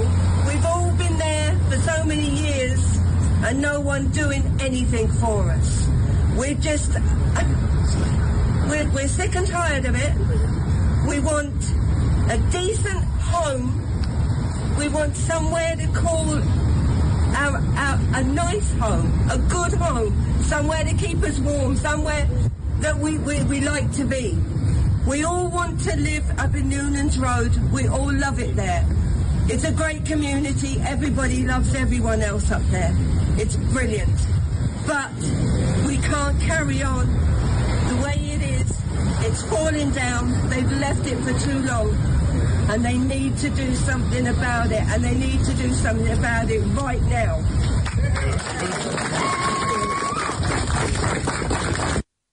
Heating will be sorted out, insulation will be sorted out. These properties are tiny. They're from a different era. We need the council now. They're saying the money is there. There's no point having the money in the bag when the people need homes now. And we'll do everything with the councillors. With Fiona Oley making all the local councillors to do our best. It's right. It's right. People Power Boys. I love it. So that's a meeting. There'll be a local area council meeting to be arranged on this issue alone, and to organise a walk of the area concerned by local councillors. If they're local, they should know it already, I suppose. There'll be a survey completed. I think the survey of the flats is completed, and the review will be studied with regards to being available by September, and plans should become clearer at that stage. This is July. It's not too far away. Management have agreed to keep in communication with the residents group going forward with updates, and the housing committee will meet in October to discuss the report, and we'll move forward from there. It doesn't say anywhere in there as to whether or not it will be knocked or they'll be moved out, or they'll be refurbed or knocked and rebuilt. It's not necessarily anywhere near conclusion now, but at least with the public and the residents of the area having their voices heard, it will push matters along for them. So an update on that, but I want to go back to what's happening this morning at the Public Accounts Committee, and you have questions this morning. The questions will start very soon with regards to what Ryan Tubridy has to say, and questions that need to be answered, and his agent Noel Kelly as well. But Ryan Tubridy has issued his audio statement to the PAC committee, and it's fairly heavy hitting now, and it's quite damning in many respects, certainly with regards to RTE's version of events. This is what Ryan Tubridy has just said. In the importance of public service, I was brought up that way, and I have great respect for the Oireachtas as an institution. I've come here, as you know, voluntarily, because I believe in the work that you as a committee are doing. I don't say that in any other way other than that I want to assist in every way I can. I appreciate that you'll have a lot of questions, so I'm going to try to keep my opening statement as short as possible. I begin by clearly and unambiguously at the very outset this morning state that I'm truly sorry for all of this and for any part which I have played, and be it consciously or unconsciously, and anything that has contributed to the debacle that we're dealing with today. I'd like to apologise to the committee that they've had to take this time to deal with this matter today, and to my colleagues in RTE and to my listeners. So, given the events of the last 3 weeks, there is a lot that I wish to say, and there's a lot that I need to say. So please bear with me. My aim today is to help correct and clarify some very serious matters, and I'll be relying on my agent, Noel Kelly, here to go through the figures and provide greater detail. I'd like everybody here today to understand that the figures and statements presented by RTE over the last few weeks in relation to my remuneration have created a fog of confusion. A fog of confusion over what I was paid, and when I was paid, and what I knew, and when I knew it. Full transparency and disclosure on RTE's part, I'm sorry to say, would simply have avoided so much of this. And I'm here to do one thing and one thing only, ladies and gentlemen, and committee members, and that is to set the record straight and to call out some untruths. And it is my belief that there are 7 material untruths that I'd like to address. And the first is as follows. This claim that I did not take a pay cut from RTE in 2020, this is not true. I took a 20% pay cut from RTE in my 2020 to 2025 contract. Simple as that. I took a 20% pay cut from RTE. I'm obliged to do and present 205 radio shows and 38, as it was then, live 2-hour late shows under this contract. I am what's called an independent contractor. I get no pension or entitlements from RTE. That's the nature of it. Under the terms of my contract, I'm allowed to do additional work outside of RTE. That's also the nature of it. And I stress that there is nothing morally, ethically or legally wrong with me or any independent contractor doing additional work for another client outside of RTE. But to be clear, I took a pay cut from RTE of 20% in 2020 for each of the 5 years of my contract at a cost of €525,000 to me over the length of that contract. It's an awful... I'll move on to my second untruth. The suggestion that my decision to retire from the Late Show was prompted by this whole debacle. This is not remotely true. I wasn't aware of any of this fiasco when I decided to retire from the Late Show. I made my initial decision to leave the Late Show pretty much a year ago. It was very personal. It was made in the heart and in the soul. Around this time, I mentioned it to those closest to me, my family and my agent and a few others, and they were surprised. They were very surprised. Why would you leave such a show? And I explained to them, and eventually brought them round to my way of thinking, that among other things, I had left a lot of me on the floor in the studio after COVID, and during COVID. I was burnt out, being honest with you, and I was exhausted. A lot of people in this country, as you know, were burnt out and exhausted after COVID, doing a lot more important jobs than I was doing, but I'm just telling you from where I'm coming from. So I turned it over in my mind over a few months, but by the time I got to January, there was no turning over in my mind. I knew it was time to go. I made the decision. And just to make it abundantly clear, there is zero connection between my departure and this very raw situation of recent weeks. I informed management on March 13th of this year.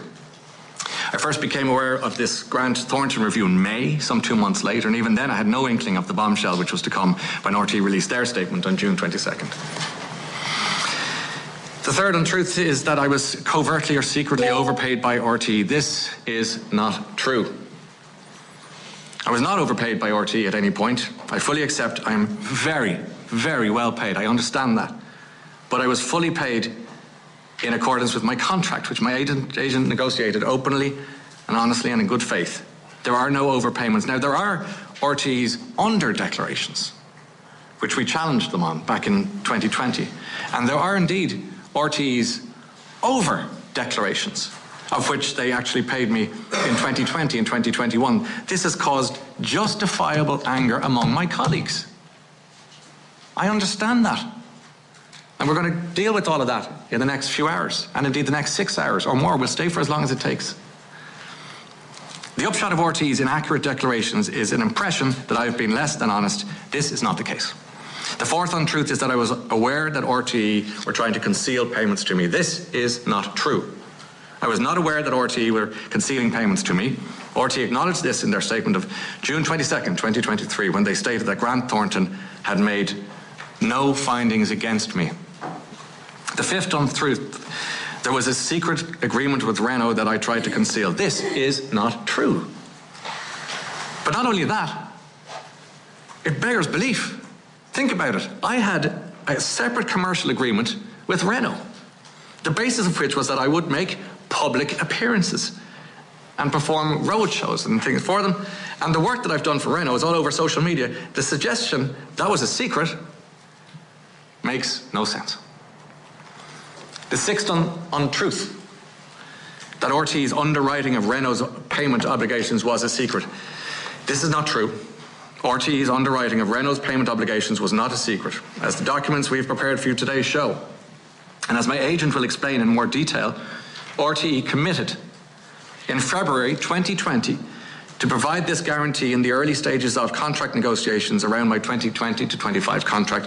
This is unequivocally confirmed in an email dated critical document, 20th of February 2020, from Breda O'Keefe to my agent. It was copied to other members of the executive board, the director general, the RTE solicitor's office, everyone in RTE who needed to know knew. You'll find this on page 10 of the booklet of documents you have in front of you. Far from being secret, it was well known. And finally, the seventh untruth, that I did not ask RTE about their under declarations of my earnings. When they released the 2017, 18 and 19 earnings, as they did all in one day, January 20th, 2021, this is a question I did not ask at the time. This is a question I should have asked. I fully accept that. But I will try and explain briefly and as clearly as humanly possible. At the end of the 2015 to 20 contract, my agent advised me that I was entitled to a phenomenally large figure payment of €120,000 that has been variously called a loyalty or an end of contract or an exit payment. I did not invoice for that payment. I did not pursue that payment, and I did not receive any payment. The documents provided to you bear this out. In my simple view, I had foregone that payment for €120,000, not taken it. But because of how RTE reported that decision in their accounts, Cahirlock, the narrative of the last 3 weeks has been that not only did I take this payment, but that I somehow contrived to hide it. So let me reiterate, I actually waived my entitlement to this payment and I didn't receive 1 cent of it. I hid nothing. I had nothing to hide.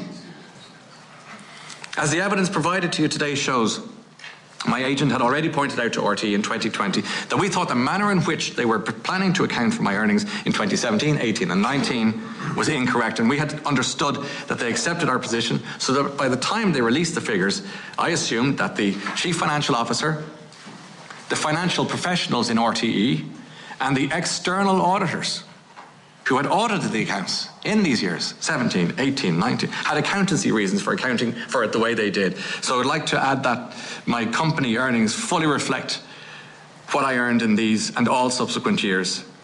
I'm particularly upset and disappointed about the decision and framing of the RTE statement of June 22nd, which inextricably linked my name to this whole fiasco. My name was mentioned 15 times in that statement. 15 times. And I was not consulted once. I did not have the Grant Thornton report, which RTE had, and which RTE acknowledged made no findings of wrongdoing on my part. I asked RTE to clarify that this was the case. They did. 4 days. 4 days after much of the damage was done. Pretty much all of the damage was done. I signed a contract in good faith. I declared my earnings. I paid every cent of tax. My employer has acknowledged that. It has engaged in deceptive practices to pay me, practices that were hidden from me. The result, I'm nearly finished, forgive me for overgoing. The result of this is that I've become the face of a national scandal. I've been accused of being complicit, deceitful and dishonest. I think the statement of June the 22nd was very unhelpful in this regard. The full truth was concealed. I take full responsibility. I can't say it enough. I take full responsibility for not asking more questions back on January the 20th, 2021, when the figures for that 2017, 18 and 19 were released. I take responsibility for that. I understand. But as has become abundantly clear and obvious in the last 3 weeks, this highlights the existence of 2 RTEs. 2. There are those who are involved in attempting to conceal payments, and who were in a position to call me or call my agent and ask for our help in establishing the full facts. Instead, they chose to hurriedly issue a deeply, deeply damaging statement on June 22nd, which failed to include the full facts. I have nothing but respect and admiration for that great number of decent, hard-working people in RTE, my colleagues, my friends. And I'm very sorry for those whose lives have been made difficult with an incessant dripping of new revelations. I'm thinking particularly of my radio show colleagues and friends, that they've had to be put through all of this for reasons not of their own making. They work hard. They all work hard in RTE. And I want to thank those colleagues who have supported me through these last few weeks. And in closing, I'd like to thank the many people from across the country who've taken time to stop me on the street, decent Irish citizens, taking my shoulder and my elbow in their hands and saying, "You'll get through this." I have nearly a foot off the ground high of cards and letters from people who have written to Ryan Tubridy, Dublin, and I got them. Fair play to the post people in on Pust, and I thank the Irish people for that. I am hopeful that they will see from my statement and my appearance here today that I am determined to inform them of the truth and to demonstrate that I have nothing to hide. And I'm also hopeful that I will soon get back on air to do the job I love. Thank you all for your patience. Thank you, Mr. Tubridy. Okay, that was it in its entirety.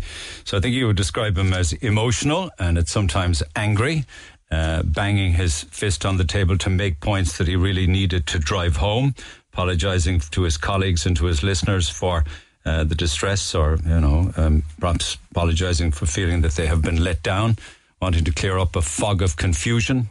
He called out a lot of untruths. One of them got straight to the point, said, "I took a 20% pay cut," and also added that I do additional work outside of RTE. Spoke there as well about the foot high of well-wishers cards that he has received from people, and went into some detail about the timing as to when he decided and actually did retire from the late, and that one was linked to the other, the scandal and his retiring. He says that wasn't even remotely true. It's because he was burnt out and exhausted. He talks about covertly overpaid by RTE, like secret deals. Not true. He said whatever I was paid was within my contract. There were RTE over and under declarations which were not of his doing. He spoke of the anger amongst his colleagues, and he understood that and apologised for that. He says, I was not aware at any time that RTE were actually concealing payments to me. He very powerfully said in part of that audio statement there that my employer engaged in deceptive practice. I'm assuming that I got that audio right, because that's a fairly strong statement to make. He said, I never tried to conceal any kind of a secret deal with Renna. How could I? These events were in public. They were all over social media. That'll be a difficult one from the point of view of questions, though, because of the 75 grand that was paid by Renault and the amount involved, and then the two other amounts being paid by RTE, which he would also say were part of an agreement with D. Forbes. Now, D. Forbes isn't there and probably never will be there, so we're never going to get her interpretation of events. But he does say in the audio, everyone who needed to know knew. So he's saying there was a lot more in RTE who knew of all of the events across different departments. I'd imagine he means by that. He says that why didn't he correct the published figures? He said, I should have. I accept that. I apologise for that. And also makes the point about the €120,000 exit payment. I mean, it's pretty much unheard of, because I'm a contractor as well. I'm not an employee of RedFM, so I paddle my own canoe in all of those regards, and I don't get any of the statutory obligations that a company would have to employees. I'm not an employee. But in all of the contracts that I ever signed, and I signed an awful lot of them, there is never anything like an exit fee. There is nothing like that. Why would you pay somebody an exit fee when they've come to the end of a contract? You don't do that. It's a sweetener, I suppose, to keep them in contract. But if you're in contract and you break a contract, there's a clause in the contract anyway that doesn't allow you to work for anybody else while the contract is in place. So it's going to be a difficult one from with regards to the questions. But what he is saying is he didn't invoice for the 120 grand. He forwent it. It was foregone and he didn't receive it. Interestingly, because many people will be asking as to whether he's tax compliant, he is. He says he paid all his taxes in full. And he says, my employer engaged in deceptive practices. And he went on then to describe two different RTEs, the concealers and those that work hard. So that's my summation of it, but never mind about me. What did you guys make of the statement? Text 0868 104 106. Pick up the phone on 0818 104 106. The Neil Prendeville Show on Cork's Red FM. Our phone lines remain open after midday. 0818 104 106. So that's one part of the jigsaw puzzle with regards to Ryan Tubridy's opening statement. The other part, of course, is the role of his agent, Noel Kelly. And he represents quite a number of people within RTE and represents them with regards to contract renewals, negotiating with RTE, and also many of the extracurricular activity that, say, contractors would do outside of RTE. He then followed Ryan Tubridy and also addressed the PAC committee. If you'll allow me. So, Herlock and deputies, thank you for the opportunity to meet with you today. I hope this meeting will help to clarify the confusion which has arisen over the past few weeks. At the outset, I want to say that we appreciate the seriousness of all of these issues. The controversy over the past few weeks has been damaging to RTE, but it's also been hugely damaging to Ryan Tubridy, to myself and to my own business. Earlier today, we circulated a pack which we believe are the key documents that will help understand this crisis. The document runs 39 pages and it includes relevant excerpts from Ryan's 2015 and 2020 contracts with RTE, extracts from the accounts of Ryan's company for the relevant years, various mails which track the back and forth of the negotiations for the 2020 RTE contract with Renault. We've made redactions where necessary, but we've been as transparent as possible to inform you with all the information at our disposal. I want to highlight a number of documents which will go to the heart of the issues. Let me start with Ryan's under-declaration of payments made to Ryan when there were published figures for 17, 18, 19 and in January 21. This issue has caused a lot of distress and it's entirely a mess of RTE's own making. Ryan's contract from 2015, pages 1 to 4 of the pack, clearly states the fees he received in each of the following 5 years, and they're set out in clause 8.1 of the contract. It was 495, 495, 545, 545, 545 for the 5 years. He received those fees exactly, nothing more and nothing less. This is confirmed in the extracts from Ryan's filed accounts company Tuttle Productions, which we also include in the pack. We note that the accounts of Tuttle Productions run from January to December, whereas RTE's contract ran from September. In January 21, when RTE made its incorrect declarations, they knew what they had paid Ryan. Indeed, the Chief Financial Officer emailed us on the 19th of December 2019 on page 5 in the pack. She set out the actual earnings for each of the relevant years correctly. But just over a year later, in January 2021, RTE made false or incorrect declarations about the same figures. In some respects, this was an accident waiting to happen. We'd previously asked RTE to give us reasonable notice when they planned to publish figures. My email on the 16th of January 2020, page 6 of the pact, specifically requests this. If they'd done that, we would have had time to check the figures and avoid errors. However, RTE ignored our request for reasons I still don't understand. In March 2020, we saw the first sign that RTE, with all its accountants, auditors, might be struggling to understand the correct accounting treatment for what they paid Ryan in 2017, 2018 and 2019. That month they sent us a letter about exit fee bonus Ryan was due as part of his 2015 contract. It was agreed that Ryan was not going to raise an invoice for this and they wanted to agree how to explain it. But in the draft which was sent to us, they proposed to change the payments which they made to Ryan already, effectively lowering them by €120,000. Their logic was that they could offset $120,000 we had agreed not to ask for in 2020 against payments which had already been made to Ryan for 17, 18 and 19. We argued against this and they accepted our points at the time, and this is clear from the document pages 14 to 16 of our pack.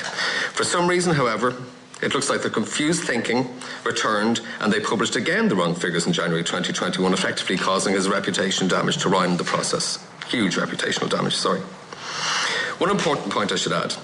Just last month, on the 23rd of June, RTE published new figures. Effectively, they restated figures for payments to Ryan for 17, 18 and 19 and added in declarations for figures paid to him in 20 and 21. Bizarrely, the figures they declare for both 20 and 21 are wrong.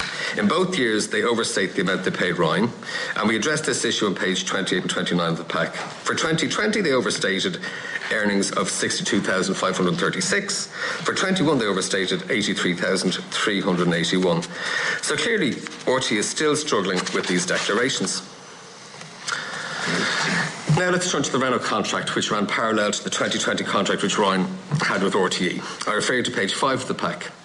This is an email sent to NK Management on the 19th of December 2019 from RTE's then Chief Financial Officer, Ms. Breda O'Keefe. This email sets out RTE's starting position for negotiations on the 2020 contract. You will see that this email is where the idea of a commercial sponsorship with a third party with an annual fee of €75,000 is first suggested. This comes from RTE. This did not strike us as unusual, as Renault was a key sponsor for RTE, so it was understandable that they would try to wish to ensure that all parties were aligned. Next, we come to RTE's decision to underwrite this Renault contract. This is perhaps the most shocking revelation of this morning. Since this controversy began, RTE tried to distance themselves from this decision. Effectively, they have blamed the former Director General D. Forbes for doing a solo run and giving a verbal commitment to underwrite the contract on a Zoom call in May. RTE executives had said how there was a strong pushback against the idea of underwriting the agreement. That is incorrect. I refer you to page 10 of the pack. So at the time, Ms. Breda O'Keefe was Chief Financial Officer of RTE. On this page, you will see an email which she sent to my office dated the 20th of February 2020. It is copied to another member of the Executive Board, the then Director General and RTE's solicitor. In this email, Ms. Breda O'Keefe responds in red to various points which had been discussed. She states at the top of the email that this is our final position. Because negotiations go back and forth, this is our final position in respect of the new contract. On the last paragraph on this page, Ms. O'Keefe, on behalf of RTE, states explicitly, we can provide you with the side letter to underwrite this fee for the duration of the contract. There was no secret. There is no secret. There was no secret. To our surprise, Ms. O'Keefe told the committee last week, when she left RTE in March, that there was no support to provide that type of guarantee, and no such guarantee was on offer. But she had written to us, making exactly that offer a month earlier. Last week, nobody from RTE here with Ms. O'Keefe challenged her when she said that. And we were surprised too, because on the 30th of June, 4 days before she appeared at the media committee, we wrote to RTE and highlighted the significance of Ms. O'Keefe's email. Her email also casts a new light on the contribution of Adrian Lynch, Deputy Director General, to this committee. Mr. Lynch told the committee that agreement was to give underwrite. The contract was given verbally on a Zoom call with NK Management on the 7th of May by the then Director General, and he described this as a significant point at the centre of this. RTE had tried to portray the guarantee as a decision given late in the negotiations on a Zoom call by D. Forbes without the awareness of the Executive Board. Clearly, this is not correct. The decision was taken early by RTE and known widely within the Executive Board and RTE. So let me move to the invoicing arrangements for Renault contract. Our document pack shows that RTE did not just suggest the idea of the contract with Renault, it oversaw every development and implementation of same. We were happy with that. We knew Renault was a major sponsor for RTE, so RTE would be committed to keeping them happy. We knew the contract with Renault was a separate contract from Ryan's independent contractor services Ryan had for RTE for radio and TV work. We understood that Ryan would have to do extra work for Renault, but that was no difference to the other work that Ryan would do for the BBC or with his publishers, etc. This was just a separate commercial agreement. Ryan was agreeing to a substantial pay cut from RTE and he was entitled to seek other work outside of RTE. There was nothing secret about this. Nothing secret about this, far from it. The contract required Ryan to do public appearances for Renault, which they could seek and expect attention, and indeed they did. So with the terms agreed, RT instructed us how to invoice for this work. For the first invoice, they instructed us to raise an invoice directly with Renault, and they gave us names and details set out in the proposed narrative for the invoice. As you can see, the instructions RT gave us for this is an email on the 24th of July 2020, page 23 in this pack, and on page 24 you can see the invoice we did indeed send to Renault. When it came to invoices for 2 and 3, RT gave us new instructions. I refer to page 25 of the pack. This is an email from the then Commercial Director, Geraldine O'Leary, dated the 29th of April 2022. This invoice passed on instructions as for how invoices 2 and 3 should be raised, and the email instructs us on the company name to be put on the invoice, Oireachtas, the address to be put on the invoice, the VAT reference to be included in the invoice, and it instructs us not to put any person's name on it. This email also gave us general insurance from a colleague of Mr. Leary's that said, if he, meaning NK Management, sends it back to me, I will sort everything else out. You should know that while invoices were made out to Oireachtas, we were directed to email them to RTE. They would do what was necessary to process them with Oireachtas. I should stress that at this time, we in NK Management had no idea who Oireachtas was. We had no reason to think that Oireachtas was linked to RTE or that it was acting on behalf of RTE. We had no idea they might be making payments to us on behalf of RTE, or that the payments were linked to RTE underwriting the Renault contract. RTE never said that to us. Oireachtas never said that to us. And Renault never said that to us. We simply followed instructions we were given, as we had with the first invoice. You will see a copy of the 2 invoices raised in the name of Oireachtas being sent by email from us to RTE in the pack, pages 26-27. People have asked us why we went along with those instructions, why we didn't set out more detail about what the invoice was related to. But at the time, we had no reason to suspect that RTE might be trying to hide payments to Ryan, and I'm still shocked that that was their intention. We trusted RTE.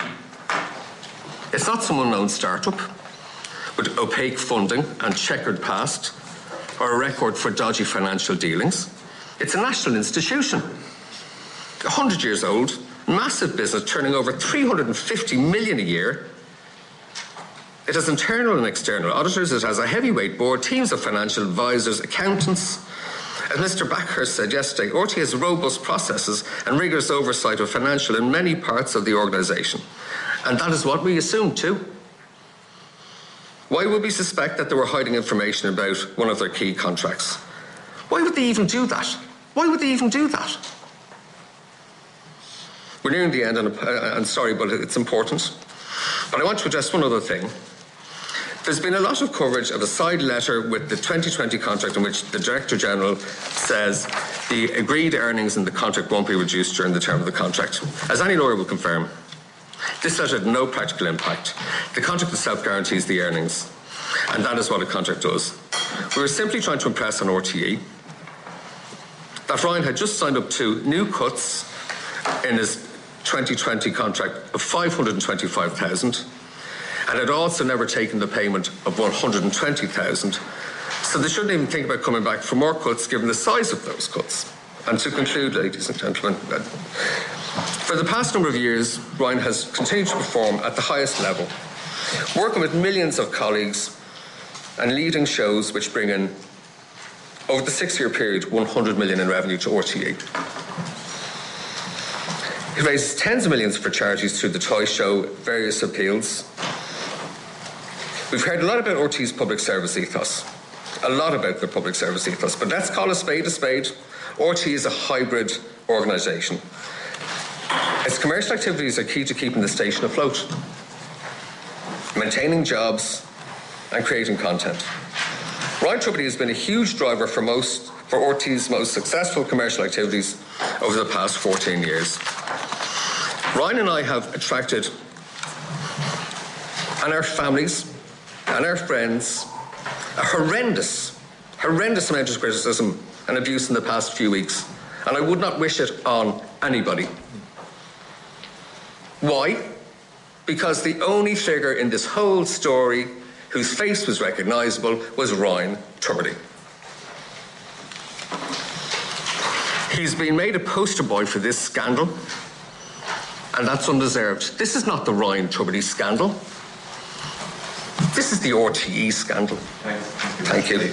Noel Kelly, Ryan Tubridy's agent, talking about the huge damages, reputational damage done to Ryan Tubridy, and he talks about that side letter from the CFO at the time, which says, we can provide you with the side letter to underwrite this fee for the duration of the contract. And they say it was not anything of their asking. What he's saying, my understanding of it, humbly suggesting, is that there was a lot of people within RTE knew exactly what was going on, but he became the poster boy of it. He talks about RTE themselves being the ones who overstated the payments each year. That the instructions regarding the invoices, so the first one was paid by Renault, and then COVID came along and Renault pulled out. But at that stage they had this side letter underwriting the two other 75 grand. And he's saying, Noel Kelly is saying, that RTE told them what name to bill, Astas, which would be the barter accounts. Don't put any people's names on it. What Noel Kelly didn't touch on in his contribution there a while ago as to why the words consultancy fee was put on it, but I'm of course quite sure that'll be asked in questions. But he's saying we followed RTE's instructions and we trusted RTE. So I think between the two of them, and your thoughts are welcome on this, I think that both Noel Kelly and Ryan Tubridy have driven another coach and horses through RTE. They have hauled them yet again below the waterline and thrown all of them back into the spotlight. But doesn't it show how important it is to have two sides of events, really, and, both points of view? Probably will run out of time, but just a fast one on this. Martin, good morning. Neil, good morning. How are you? I just wanted to come on and say, I think I was on the fence before this, but having listened to both interviews there this morning, I think the two lads I think Tubridy is honest, and I think he's above reproach on this, I think they have the facts and figures to back it up, and I think you're right. I think they've driven a coach of horses through RTE now. I think it's about time the people were held to account, and the culpable ones were rooted out and they were dealt with under law. Under law, you say? When you say law, you're talking about Garda Síochána or the fraud squad or what?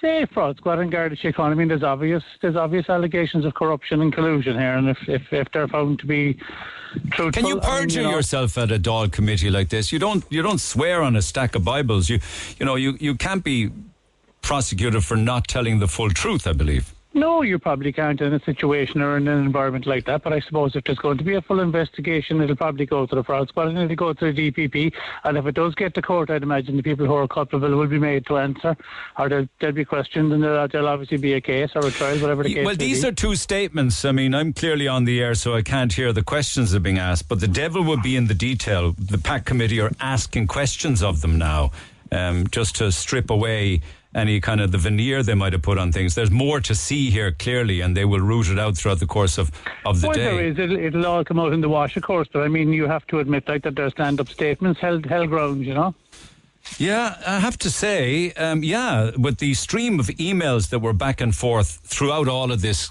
chaos and even before it, that shows that there was a lot of back channels open all of the time, trying to get things corrected, trying to get things clarified. If somebody negotiates a contract on your behalf, I think Ryan Tubridy has been saying, to answer one of the questions, you leave him do his job and you do yours, and you don't get involved. Exactly. And they both put their full faith in RT, and up to now I thought, okay, well, how do you get those kind of payments and not know you have them? But it wasn't he didn't know that he had them. He didn't see anything wrong in them because he put his faith in these people. And okay, Noel Kelly might be a little bit culpable, or he might be a little bit culpable, Tubridy, and not coming forward and saying, okay, well, why was it done this way? But they put their full faith in these people, and the accountants and the forensic accountants and the CFO and the GD and RT, they all have to be held to account. So just on the basis of his statement and the backing up statement by Noel Kelly, has it changed your opinion? It has. I'd be a lot more on the side of Noel Kelly and Tubridy now, but to be honest, when I hear the two of them, Tubridy sounds the more kind of what's the word I'm looking for? He sounds the more humane of the two, and the more kind of, I don't think it's totally, while I suppose his speech was rehearsed, it sounds like it's a lot more heartfelt, where Noel Kelly, I suppose, is used to dealing with these kind of things in the public domain all the time. You say that you hope that he's innocent, exonerated, and honest. I do. I believe he is, but I'd hope that that's the case, Okay. I suppose he's probably more used to talking in a much more legally speak kind of tone and term in these kind of events or these situations, but Tubridy sounded to me very frank and very honest, you know. Okay, let's see what the day brings. Thank you, Martin. Our lines will stay open. You can text 0868 104 106. Email Neil at redfm.ie. Our phone lines are open. We have 4 family passes to give away from Monkey Maze in Glanmire, the largest indoor activity centre and party venue for kids in Cork. And it's a lot of fun. So get dialing for those now. We'll take callers 9, 10, 11 and 12 on 0818 104 106. Have a good day. I'll see you tomorrow. For more Red FM podcasts, go to redfm.ie/podcasts.